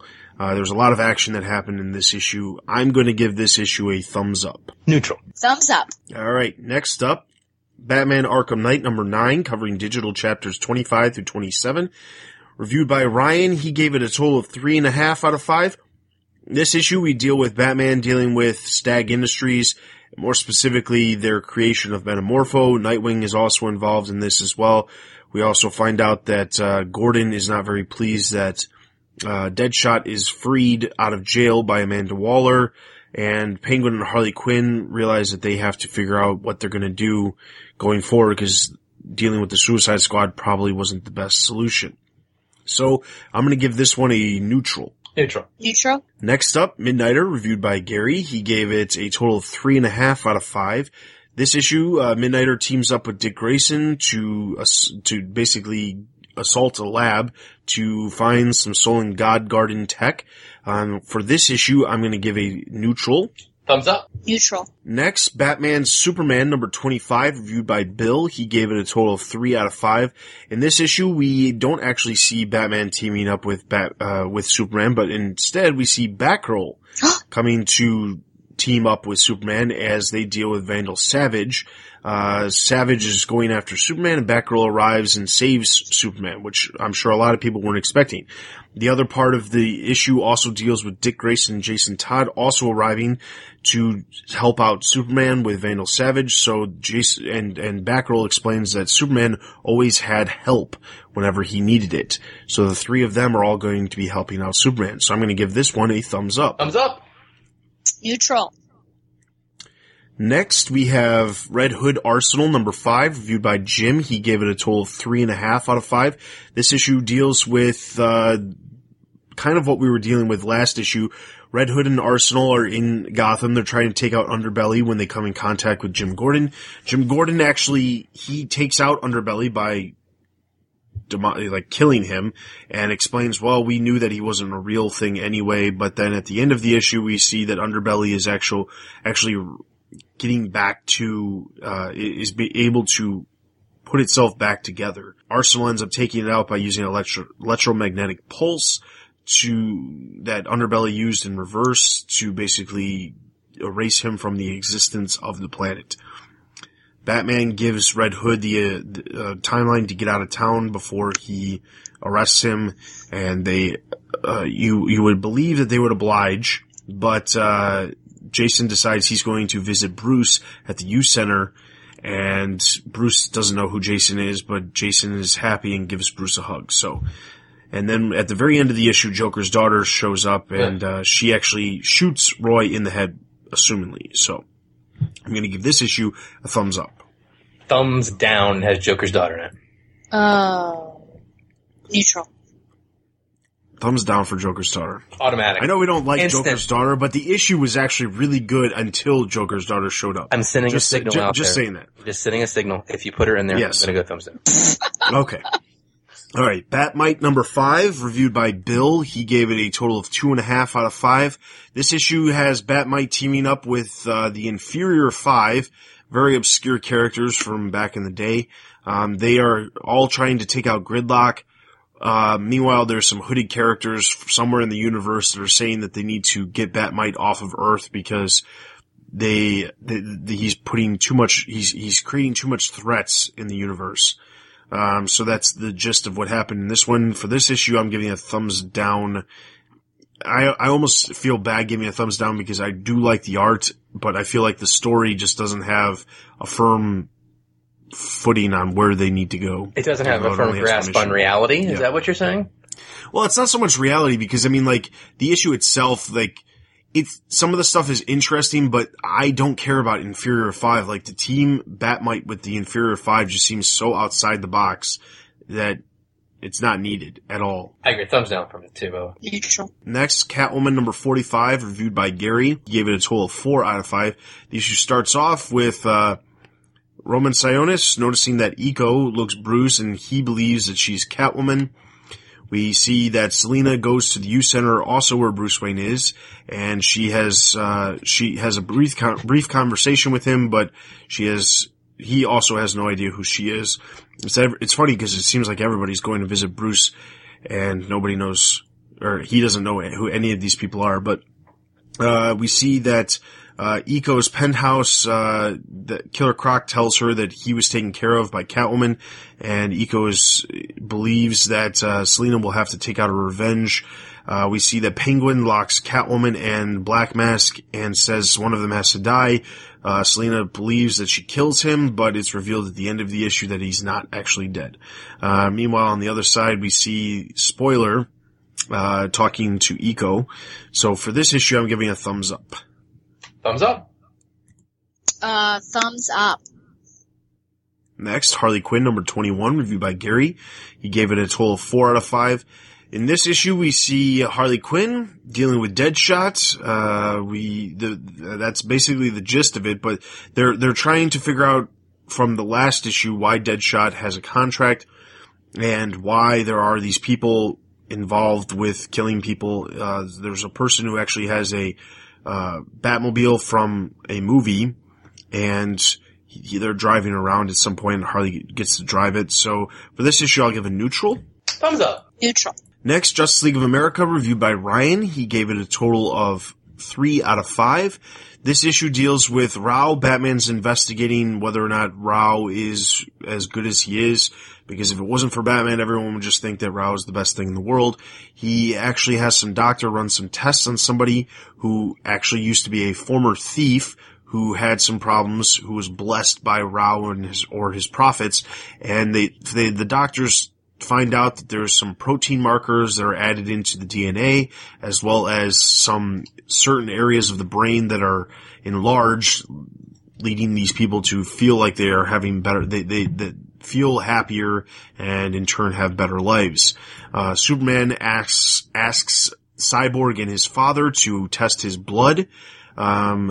And basically they find out that Superman has the same markers and that it's from way back in the day when Rao was on Krypton, that a lot of the Kryptonian people also have these same markers and were, I guess, quote unquote, blessed by Rao as well. On Krypton, in the past, Green Lantern's there and he finds Rao as an old man who actually sucks the youth out of his profits, leading us to believe that, as we all assumed, Rao was bad. So for this issue, I will give a thumbs up. Thumbs up. Neutral.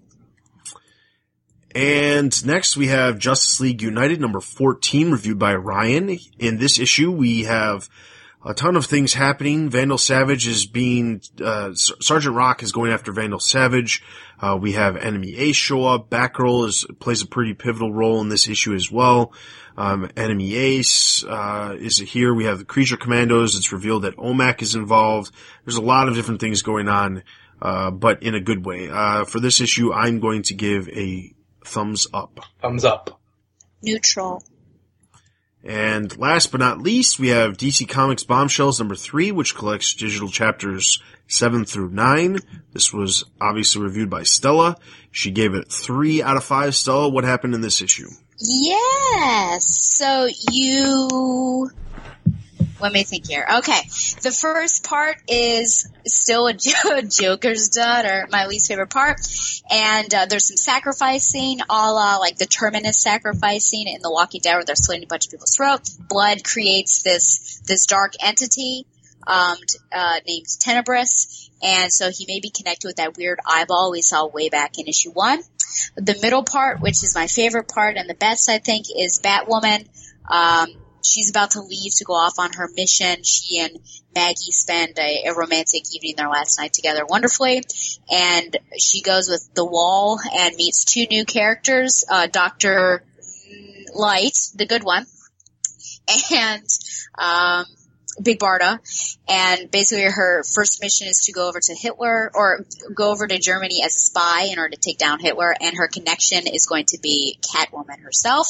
And then the final part was with Wonder Woman, and basically Diana, Steve, and Mira are traveling along, gazing at stars when they come into a battle, and Diana's fighting the Nazis when all of a sudden General Lane shows up and then sends out a call to The Wall and says, hey, we found another bombshell. So I'm hoping that with this name Bombshell, because it was used in both Batwoman and the Wonder Woman part, that we're starting to see storylines combine. The only one I'm not sure at all about is the Joker's daughter storyline, so I just kind of want that to go away, but we'll see. All right. So for this issue, I'm giving a thumbs up. Neutral. Yeah, I'll give it a thumbs up. All right. So that is all of the reviews we have over on the website. Obviously, if you want to know more in depth with what happened in all of these books, head over to the website, take a look at the reviews that all of our great reviewers have posted, leave comments on those, start a conversation with the guys who are writing those reviews. I know I appreciate comments on stuff, and I know that the reviewers, they appreciate comments as well. So be sure to read extensive reviews on all those, and obviously all of the books that we also talked about earlier, Batman Detective Comics and Batman and Robin Eternal, are also reviewed on a weekly basis, or on the website as well. So be sure to check out all of the reviews that we have on the website. All right, so with that is all of the books. Let's get straight into our listener Q&As, because boy, is there a lot.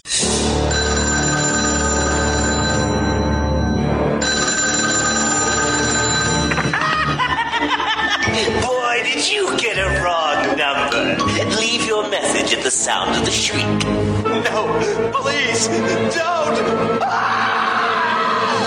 All right, so the first one comes from Stella.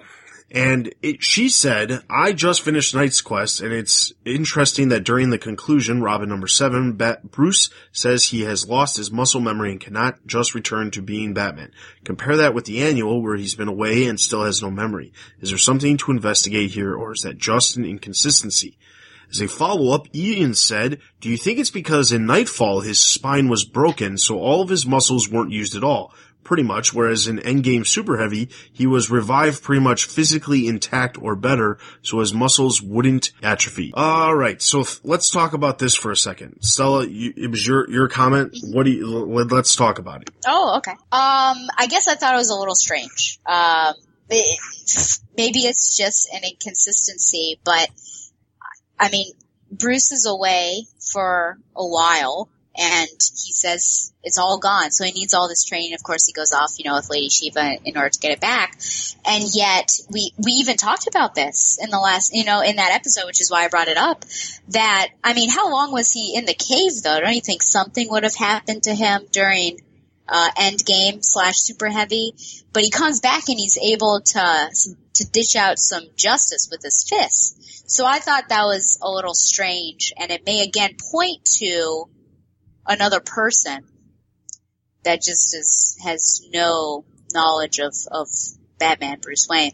Or it's just it's an inconsistency. But I feel like maybe it points to Bruce being another person. And Don also said in Knight's Quest he had been Batman for 10 plus years and was coming back from being paralyzed. In the annual, he's been Batman for 6 plus years and hasn't suffered quite the same injury. I think it'd be an inconsistency. I think it being an inconsistency is possible, but then again, they are two different scenarios. So my thought on this is, obviously, we have to look at them from two different scenarios. Yeah. Because we don't know if, the way it was written in the annual, it's still implied that, Nightfall actually happened and Knight's Quest happened and he was paralyzed at some point. We don't know if that actually still occurred.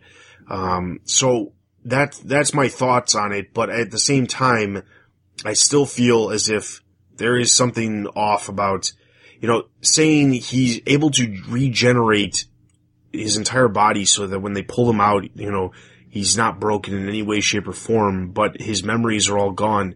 I don't know how to explain the science behind a brain being able to regenerate itself, but the memories aren't there anymore. Like, to me, there's something off with that, but it just could be because the science of it doesn't make any sense. Well, I think it goes back to, again, I know the explanation was very windy, that Snyder gave us, but that it wasn't, his brain didn't get fixed. He got a new brain, So it's not there. That's the explanation as it's being given to us right now. But I certainly do understand the inconsistency. All right. Next, Terry says, hey guys, thanks for another great episode. I had just a few thoughts about some of the things you discussed. First, I really love the annual. I agree that we could have seen more stories from the new Arkham Manor, but given that they haven't even mentioned it in months, I think that they kind of gave up on the idea. We knew that it would end eventually and that we'd see Bruce back in the Wayne Manor, but it does feel a bit disjointed because we haven't seen it or really seen Bruce in his apartment outside of the manor in a while. However, I do have an issue with the fact that this stems from some panels that we see in Batman number 43. I had honestly forgotten that Bruce didn't own Wayne Manor anymore because in the panels we see flashbacks to Alfred explaining Bruce's history to Bruce after his mind wipe, and we see them sitting in a room with the grandfather clock, and Alfred even stands in front of the clock just before he's going to tell Bruce about Batman. I just assumed that this was Wayne Manor and that the clock led down to the Batcave. Maybe they got temporary access to the manor before this, although that doesn't really make sense if Arkham was still there, or maybe they had an almost identical setup with the clock leading to a secret area in one of those other safe houses, but that moment seemed to be back in Wayne Manor, and I'd forgotten that we'd even need Bruce to get back to his house. Also, thinking of Alfred in that moment, we see him explain things to Bruce and Superman as well. Makes me wonder if there wasn't another missed opportunity with the annual in showing us more of Alfred's mindset in all of this. With Alfred appearing sparingly in Batman being the man behind the curtain in We Are Robin, and missing out on his reunion with Dick altogether in Grayson number 12, I think the annual could have been a great opportunity to find out exactly what's going on with Alfred. We never never going to see an Alfred ongoing or even a one shot. And it just feels like there is an Alfred shaped hole in the story right now. I like to think that we will get a better explanation of Alfred's role during this time at the end of this event or whenever Bruce finally takes back the cowl. But I think it's more likely that Alfred just got sidelined and we never really get any explanation at all. Lastly, given Stella's call for an outcry on the TBU Facebook page, I want to take a minute and say that I am on Dustin's side about blooper reels. What? Betrayal! Anyways, thanks for another great episode, and I'm looking forward to all of your reviews and thoughts of these new books over the next few months. P.S. Team Dick / Corey forever. Oh, I love and hate this guy at the same time. Okay. So, here's the thing. First off, what he's referring to is Stella made a comment when we posted the new episode, the last episode 171, and we made the post on the Facebook page. Stella commented that everybody should say that I should bring back the blooper reels. Yes. Okay? So, that's what he's referring to. Obviously, my stance, because I'm the person who's actually editing the podcast and have omitted the bloopers from the episodes for the last, 6 months to a year at this point. Because of that, obviously I'm on the side that the bloopers no longer need to exist. Stella, on the other hand, believes that they need to exist in some way, shape, or form. Yeah. So that being said, if you have the desire for bloopers, on Stella's behalf, I implore you to comment. But I have this feeling that somebody high up within the TBU ranks is probably going to smash that idea altogether. You wouldn't like to be specific about who that would be, would you? No, not at all. Take him out. All right. Then Stella then responded and said, "What, Terry? What do you have against bloopers?" He said, I'm just a contrarian curmudgeon sometimes. Ha! I also take back my Dick Corey comment. What? I said it out of the same contrarian mindset, but it left a bad taste in my mouth. I would like to see someone explore the Jason Babs thing from Eternal more, though. Then Ian responded, but Barbara has too many love interests right now. Much as Stella and Donovan didn't like the Luke Babs fling in Batman number 44, I think it's nice and wish she's just picked someone for more than 2 issues in a row. Agreed, sir. Okay, so we're no longer there for Dick and Corey. So basically, Terry, you're on the complete bad side of Ed right now. Back on the island. Like, you visited me and then hey, you're here and now you're leaving. That's awesome. Yeah. Thanks, buddy.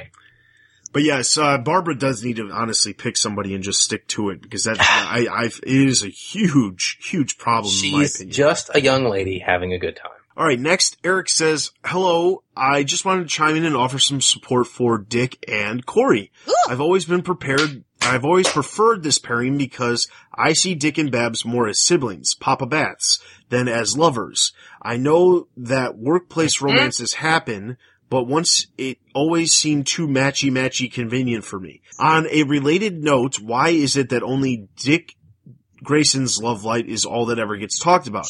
There are other Robins, you know. Let's hear some Jason Tim pairings. Perhaps Damian is a bit young. I don't have one for Jason, but here's a layup to Tumblr. I always felt that the Tim Connor pairing made the most sense. I mean, Tim loses a few girlfriends over the years, and never once does he try to clone them. Dick and Corey, Tim and Connor forever. Wow. Thanks for all your hard work." He just brought some slash into this. Wow. Yes, I think realistically, I think we're a little outside. I mean, like, I understand your point about obviously Tim has lost some girlfriends and he's never tried to clone them, but I think that's a little outside the box. And I don't think there's any sort of like romantic love life going on between Tim and Connor in any way, shape, or form. But one can hope.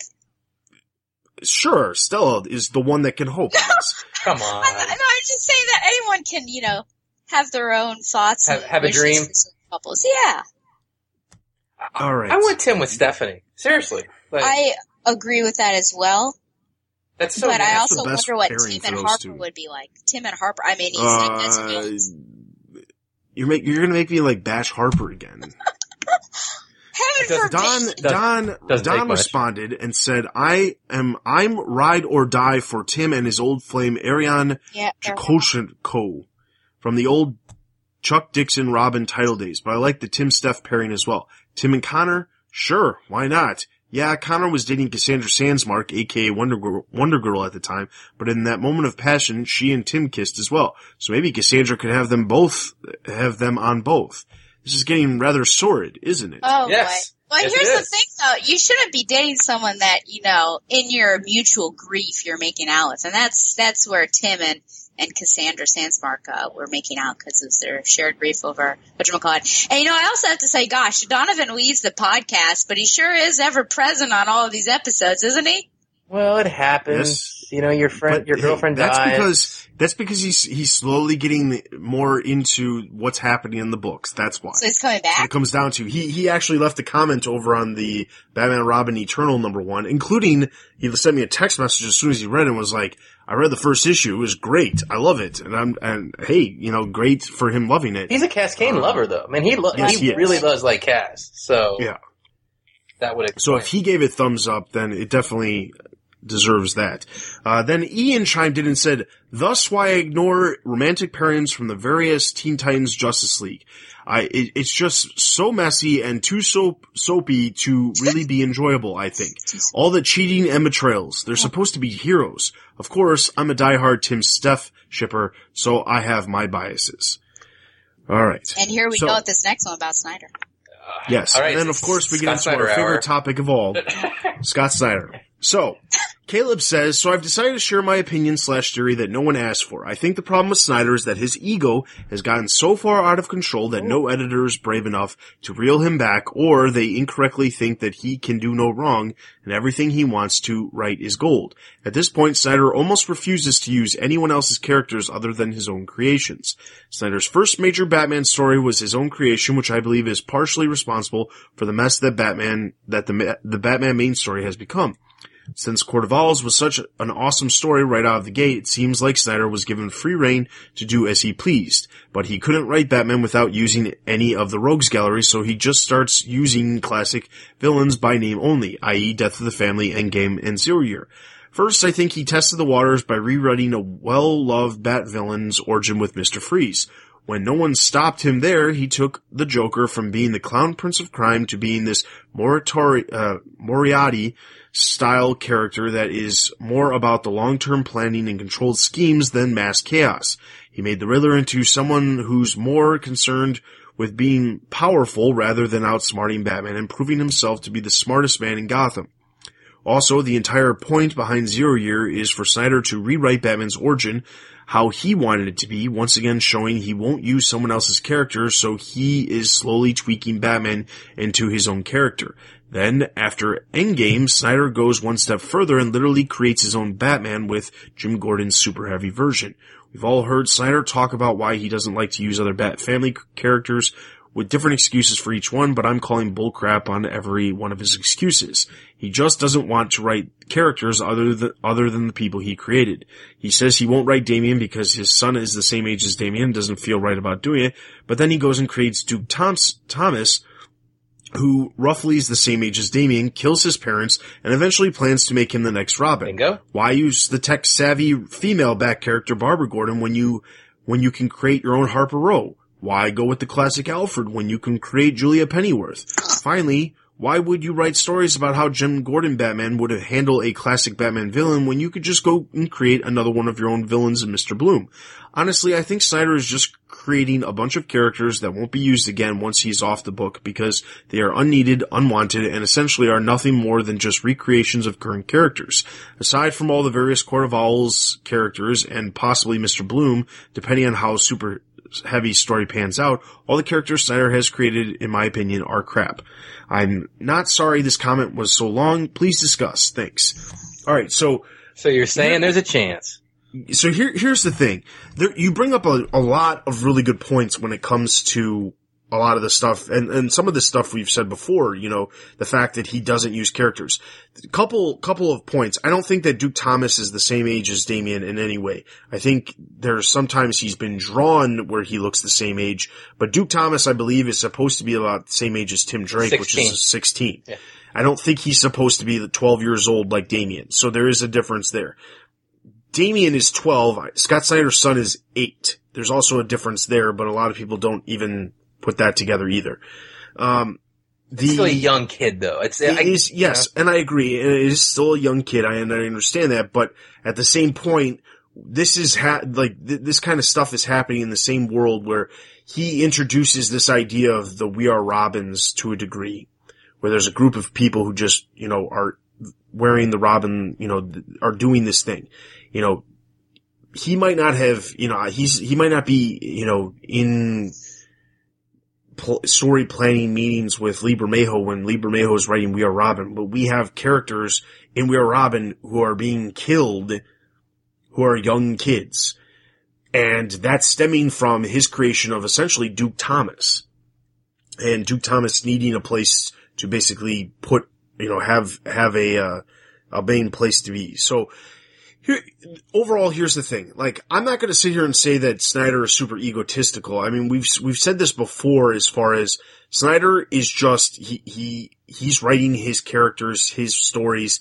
Julia Pennyworth, I will give him credit on that. That wasn't his creation. That's just a character that had previously existed that nobody really ever used, that existed back in the 80s. And honestly, the reason that character even got brought into the mix was because of James Tynion, not Snyder, because Tynion has said that Julia was brought in during Eternal, and that was him. It wasn't Snyder who did that.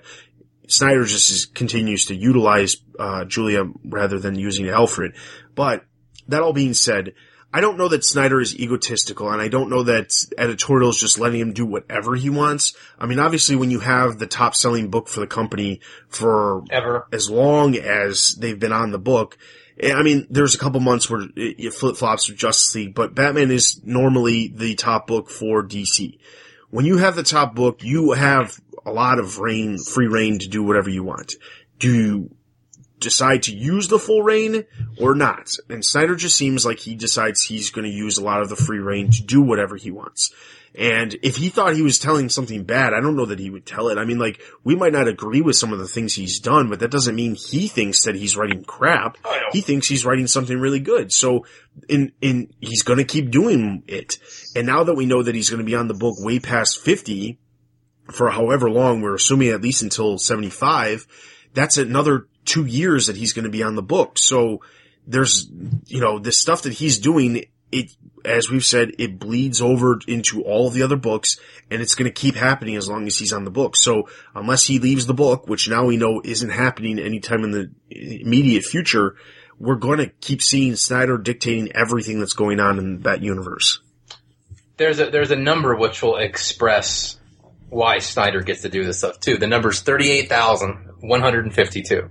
That's how many more issues of Batman that were sold than any other DC comic book last month. It's outselling Justice League by almost 40,000 issues a month now. Of course he can do whatever he wants. You know what I'm saying? Like, it's outselling their number 2 book by more issues than Action Comics sells. Yeah. I mean, it's in a dominant position. And in a world right now that's ruled by Star Wars and Marvel in the top 10, right? Batman's the one book that is selling like a premier flagship book. I don't think it's ego, though, and I think, Dustin, you hit that on the head. I very much doubt that Scott Snyder would sit around and write stuff that he thought was bad. Right? And I do think that he does reinvent characters. As much as we're always talking about why doesn't he just reinvent characters, Jim Gordon Jr.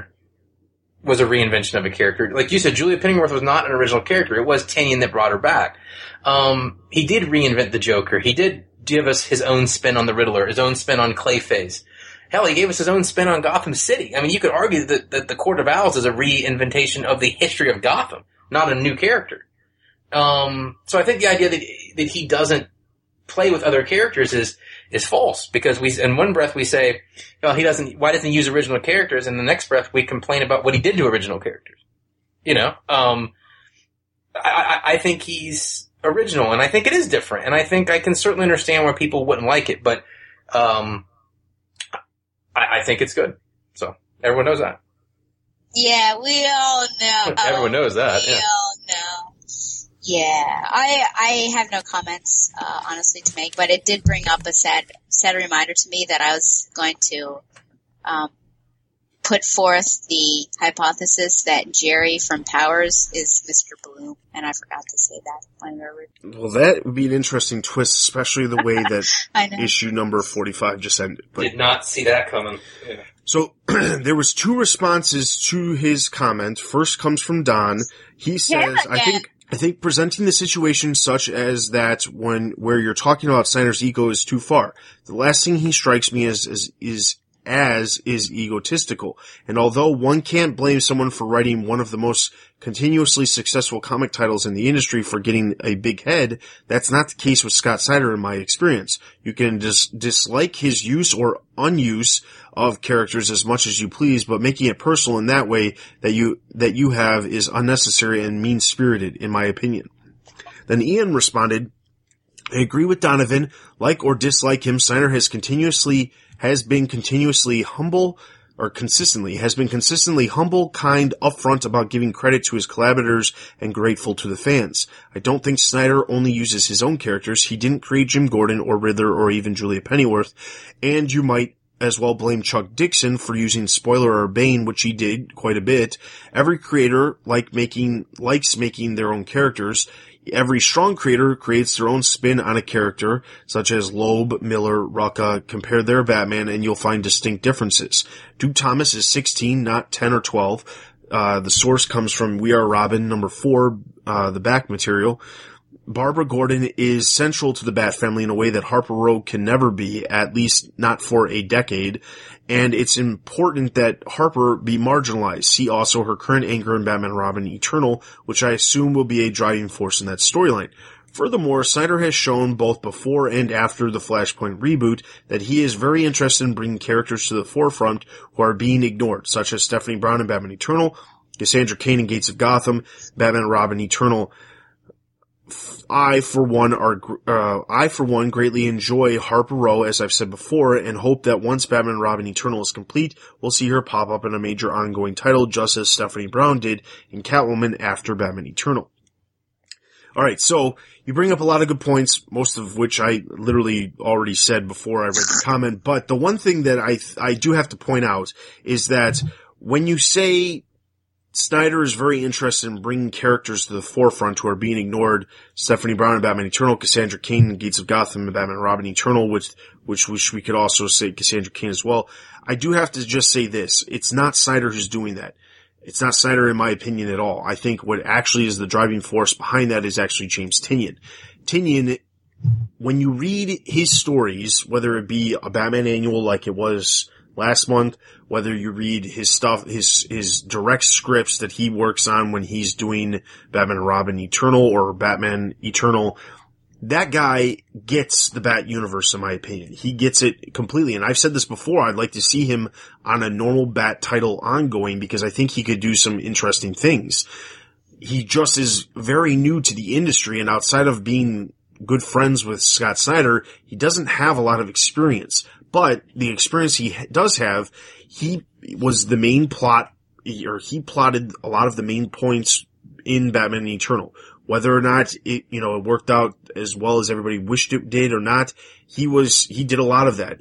Stephanie Brown, every story that Stephanie Brown was a pivotal character in during Batman Eternal, he was writing those scripts.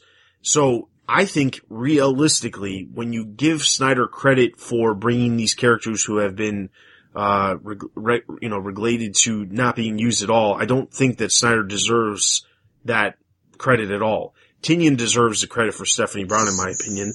Tynion deserves the credit for Cassandra Cain in Batman and Robin Eternal, in my opinion.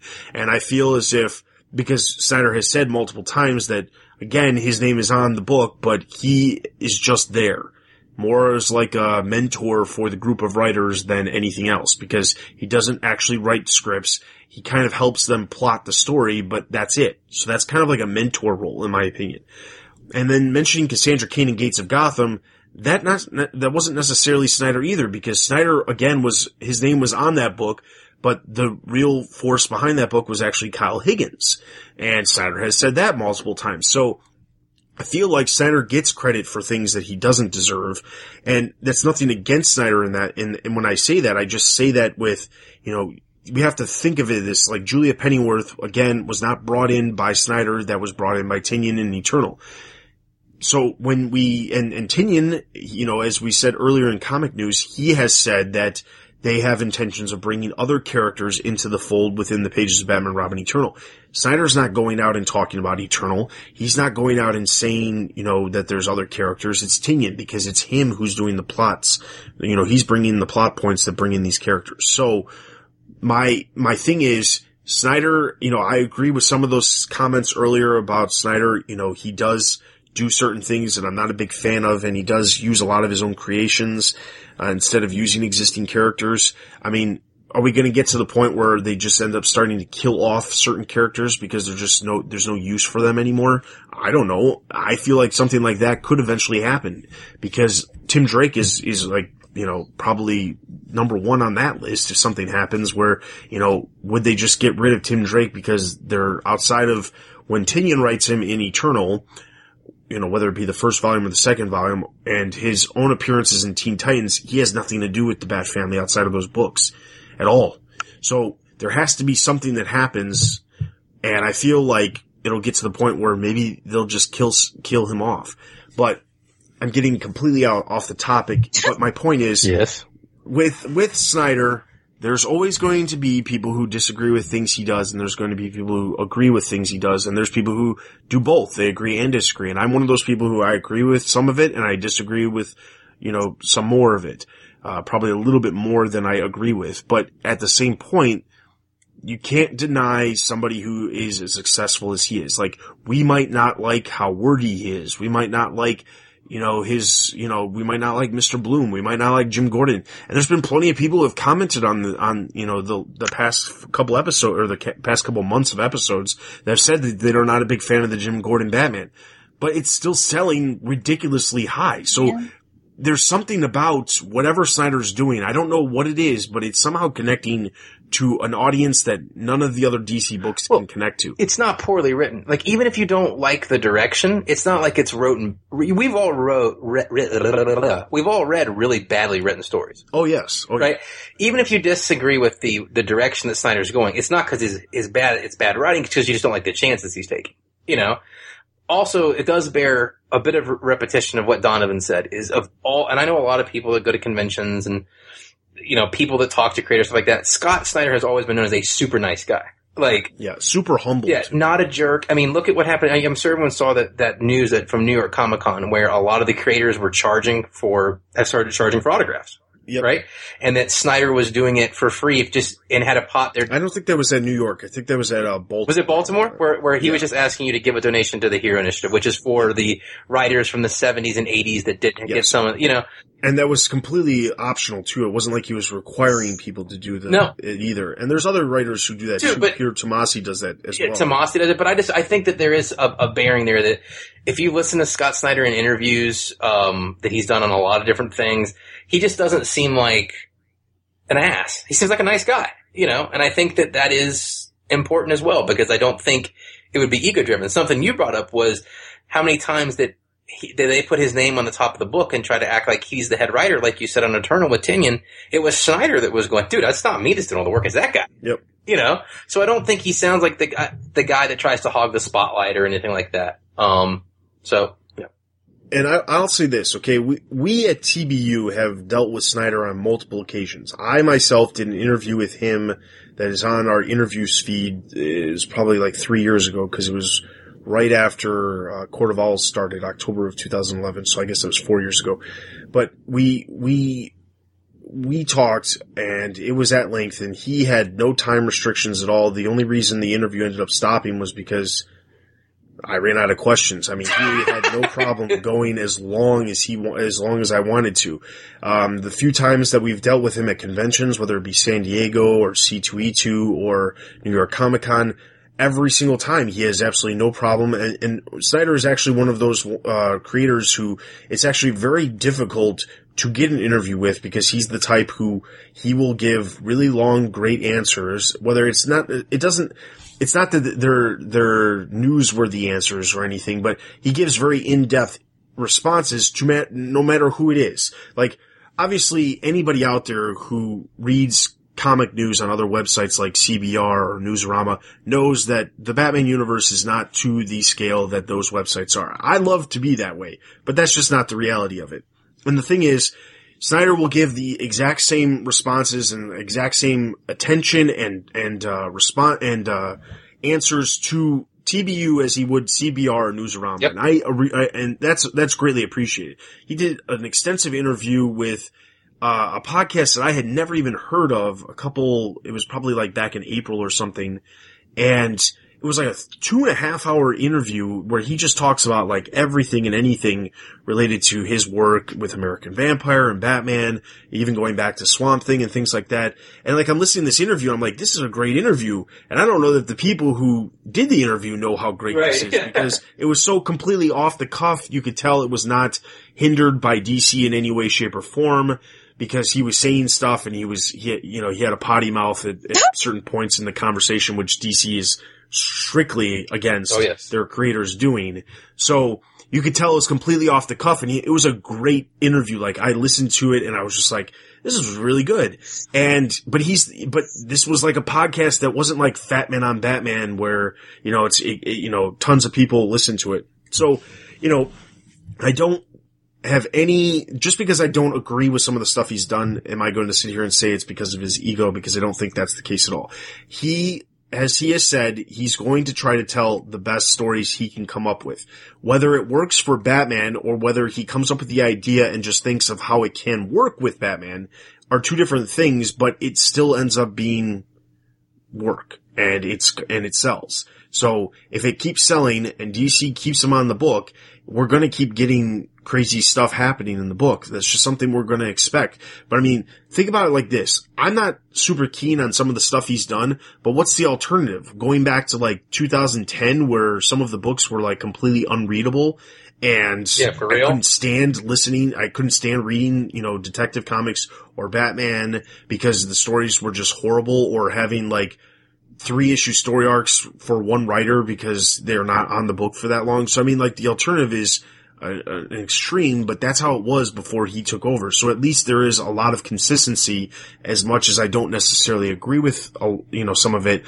There's a lot of consistency through the books, and a lot of it comes from him and how much his book sells. But look at this from a very realistic point of view. This is again selfish for us, our own selfish podcasting needs, but his stories are always so interesting, and surrounding him is always interesting. He's always giving us something to talk about.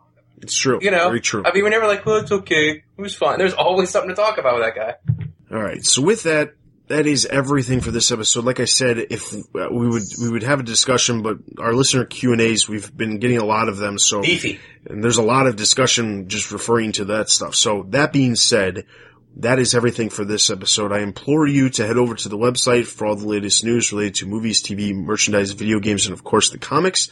Also be sure to check out all the other podcasts we have to offer over on the website. There's tons of new episodes releasing every single week, so I implore you to check that out. Also be sure to follow us on Facebook, YouTube, and Twitter. Also join our Facebook group to chat with other Bat fans related to everything originating from the Batman universe. I also implore you to leave us reviews on iTunes. I just happened to go on iTunes after the last episode, and there was that comment that Michael left about leaving reviews on iTunes, and I saw that someone has left a new review in the last 2 weeks. Much appreciated. But I also noticed that somehow our good friends over at the TBU podcast have somehow bumped us, and they have actually more ratings and more reviews over the past 6 months, which has bumped them up in the spots of Batman podcasts. Whoa. So we're going to have a little friendly competition here with our good guys over at the TBU podcast. And, we implore you to head over to iTunes, leave us reviews and 5-star ratings so that we can try to bump ourselves back up as the best TBU podcast of the group. Oh my god. Just a friendly competition. I think it's like it's a completely different site, though. Our friends over at the Batman universe. I mean, we are the Batman universe. Yes, but it's another podcast that none of us are on.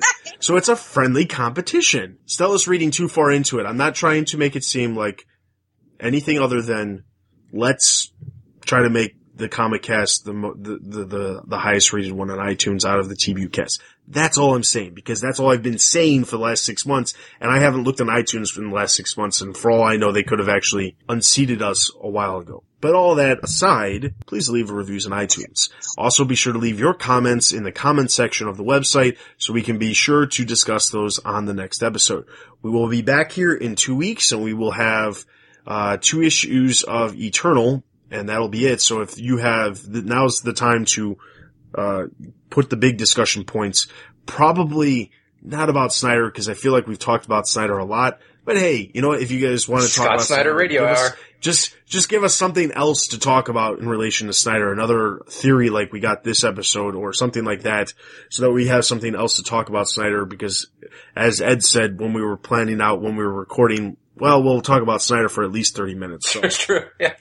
So, that all being said, give us ideas of what you'd like us to discuss when you leave your listener comments on the website. With that is everything. This is Dustin. This is Ed. And this is Stella. And you have been listening to the Batman Universe Comic Podcast. We'll see you guys in 2 weeks.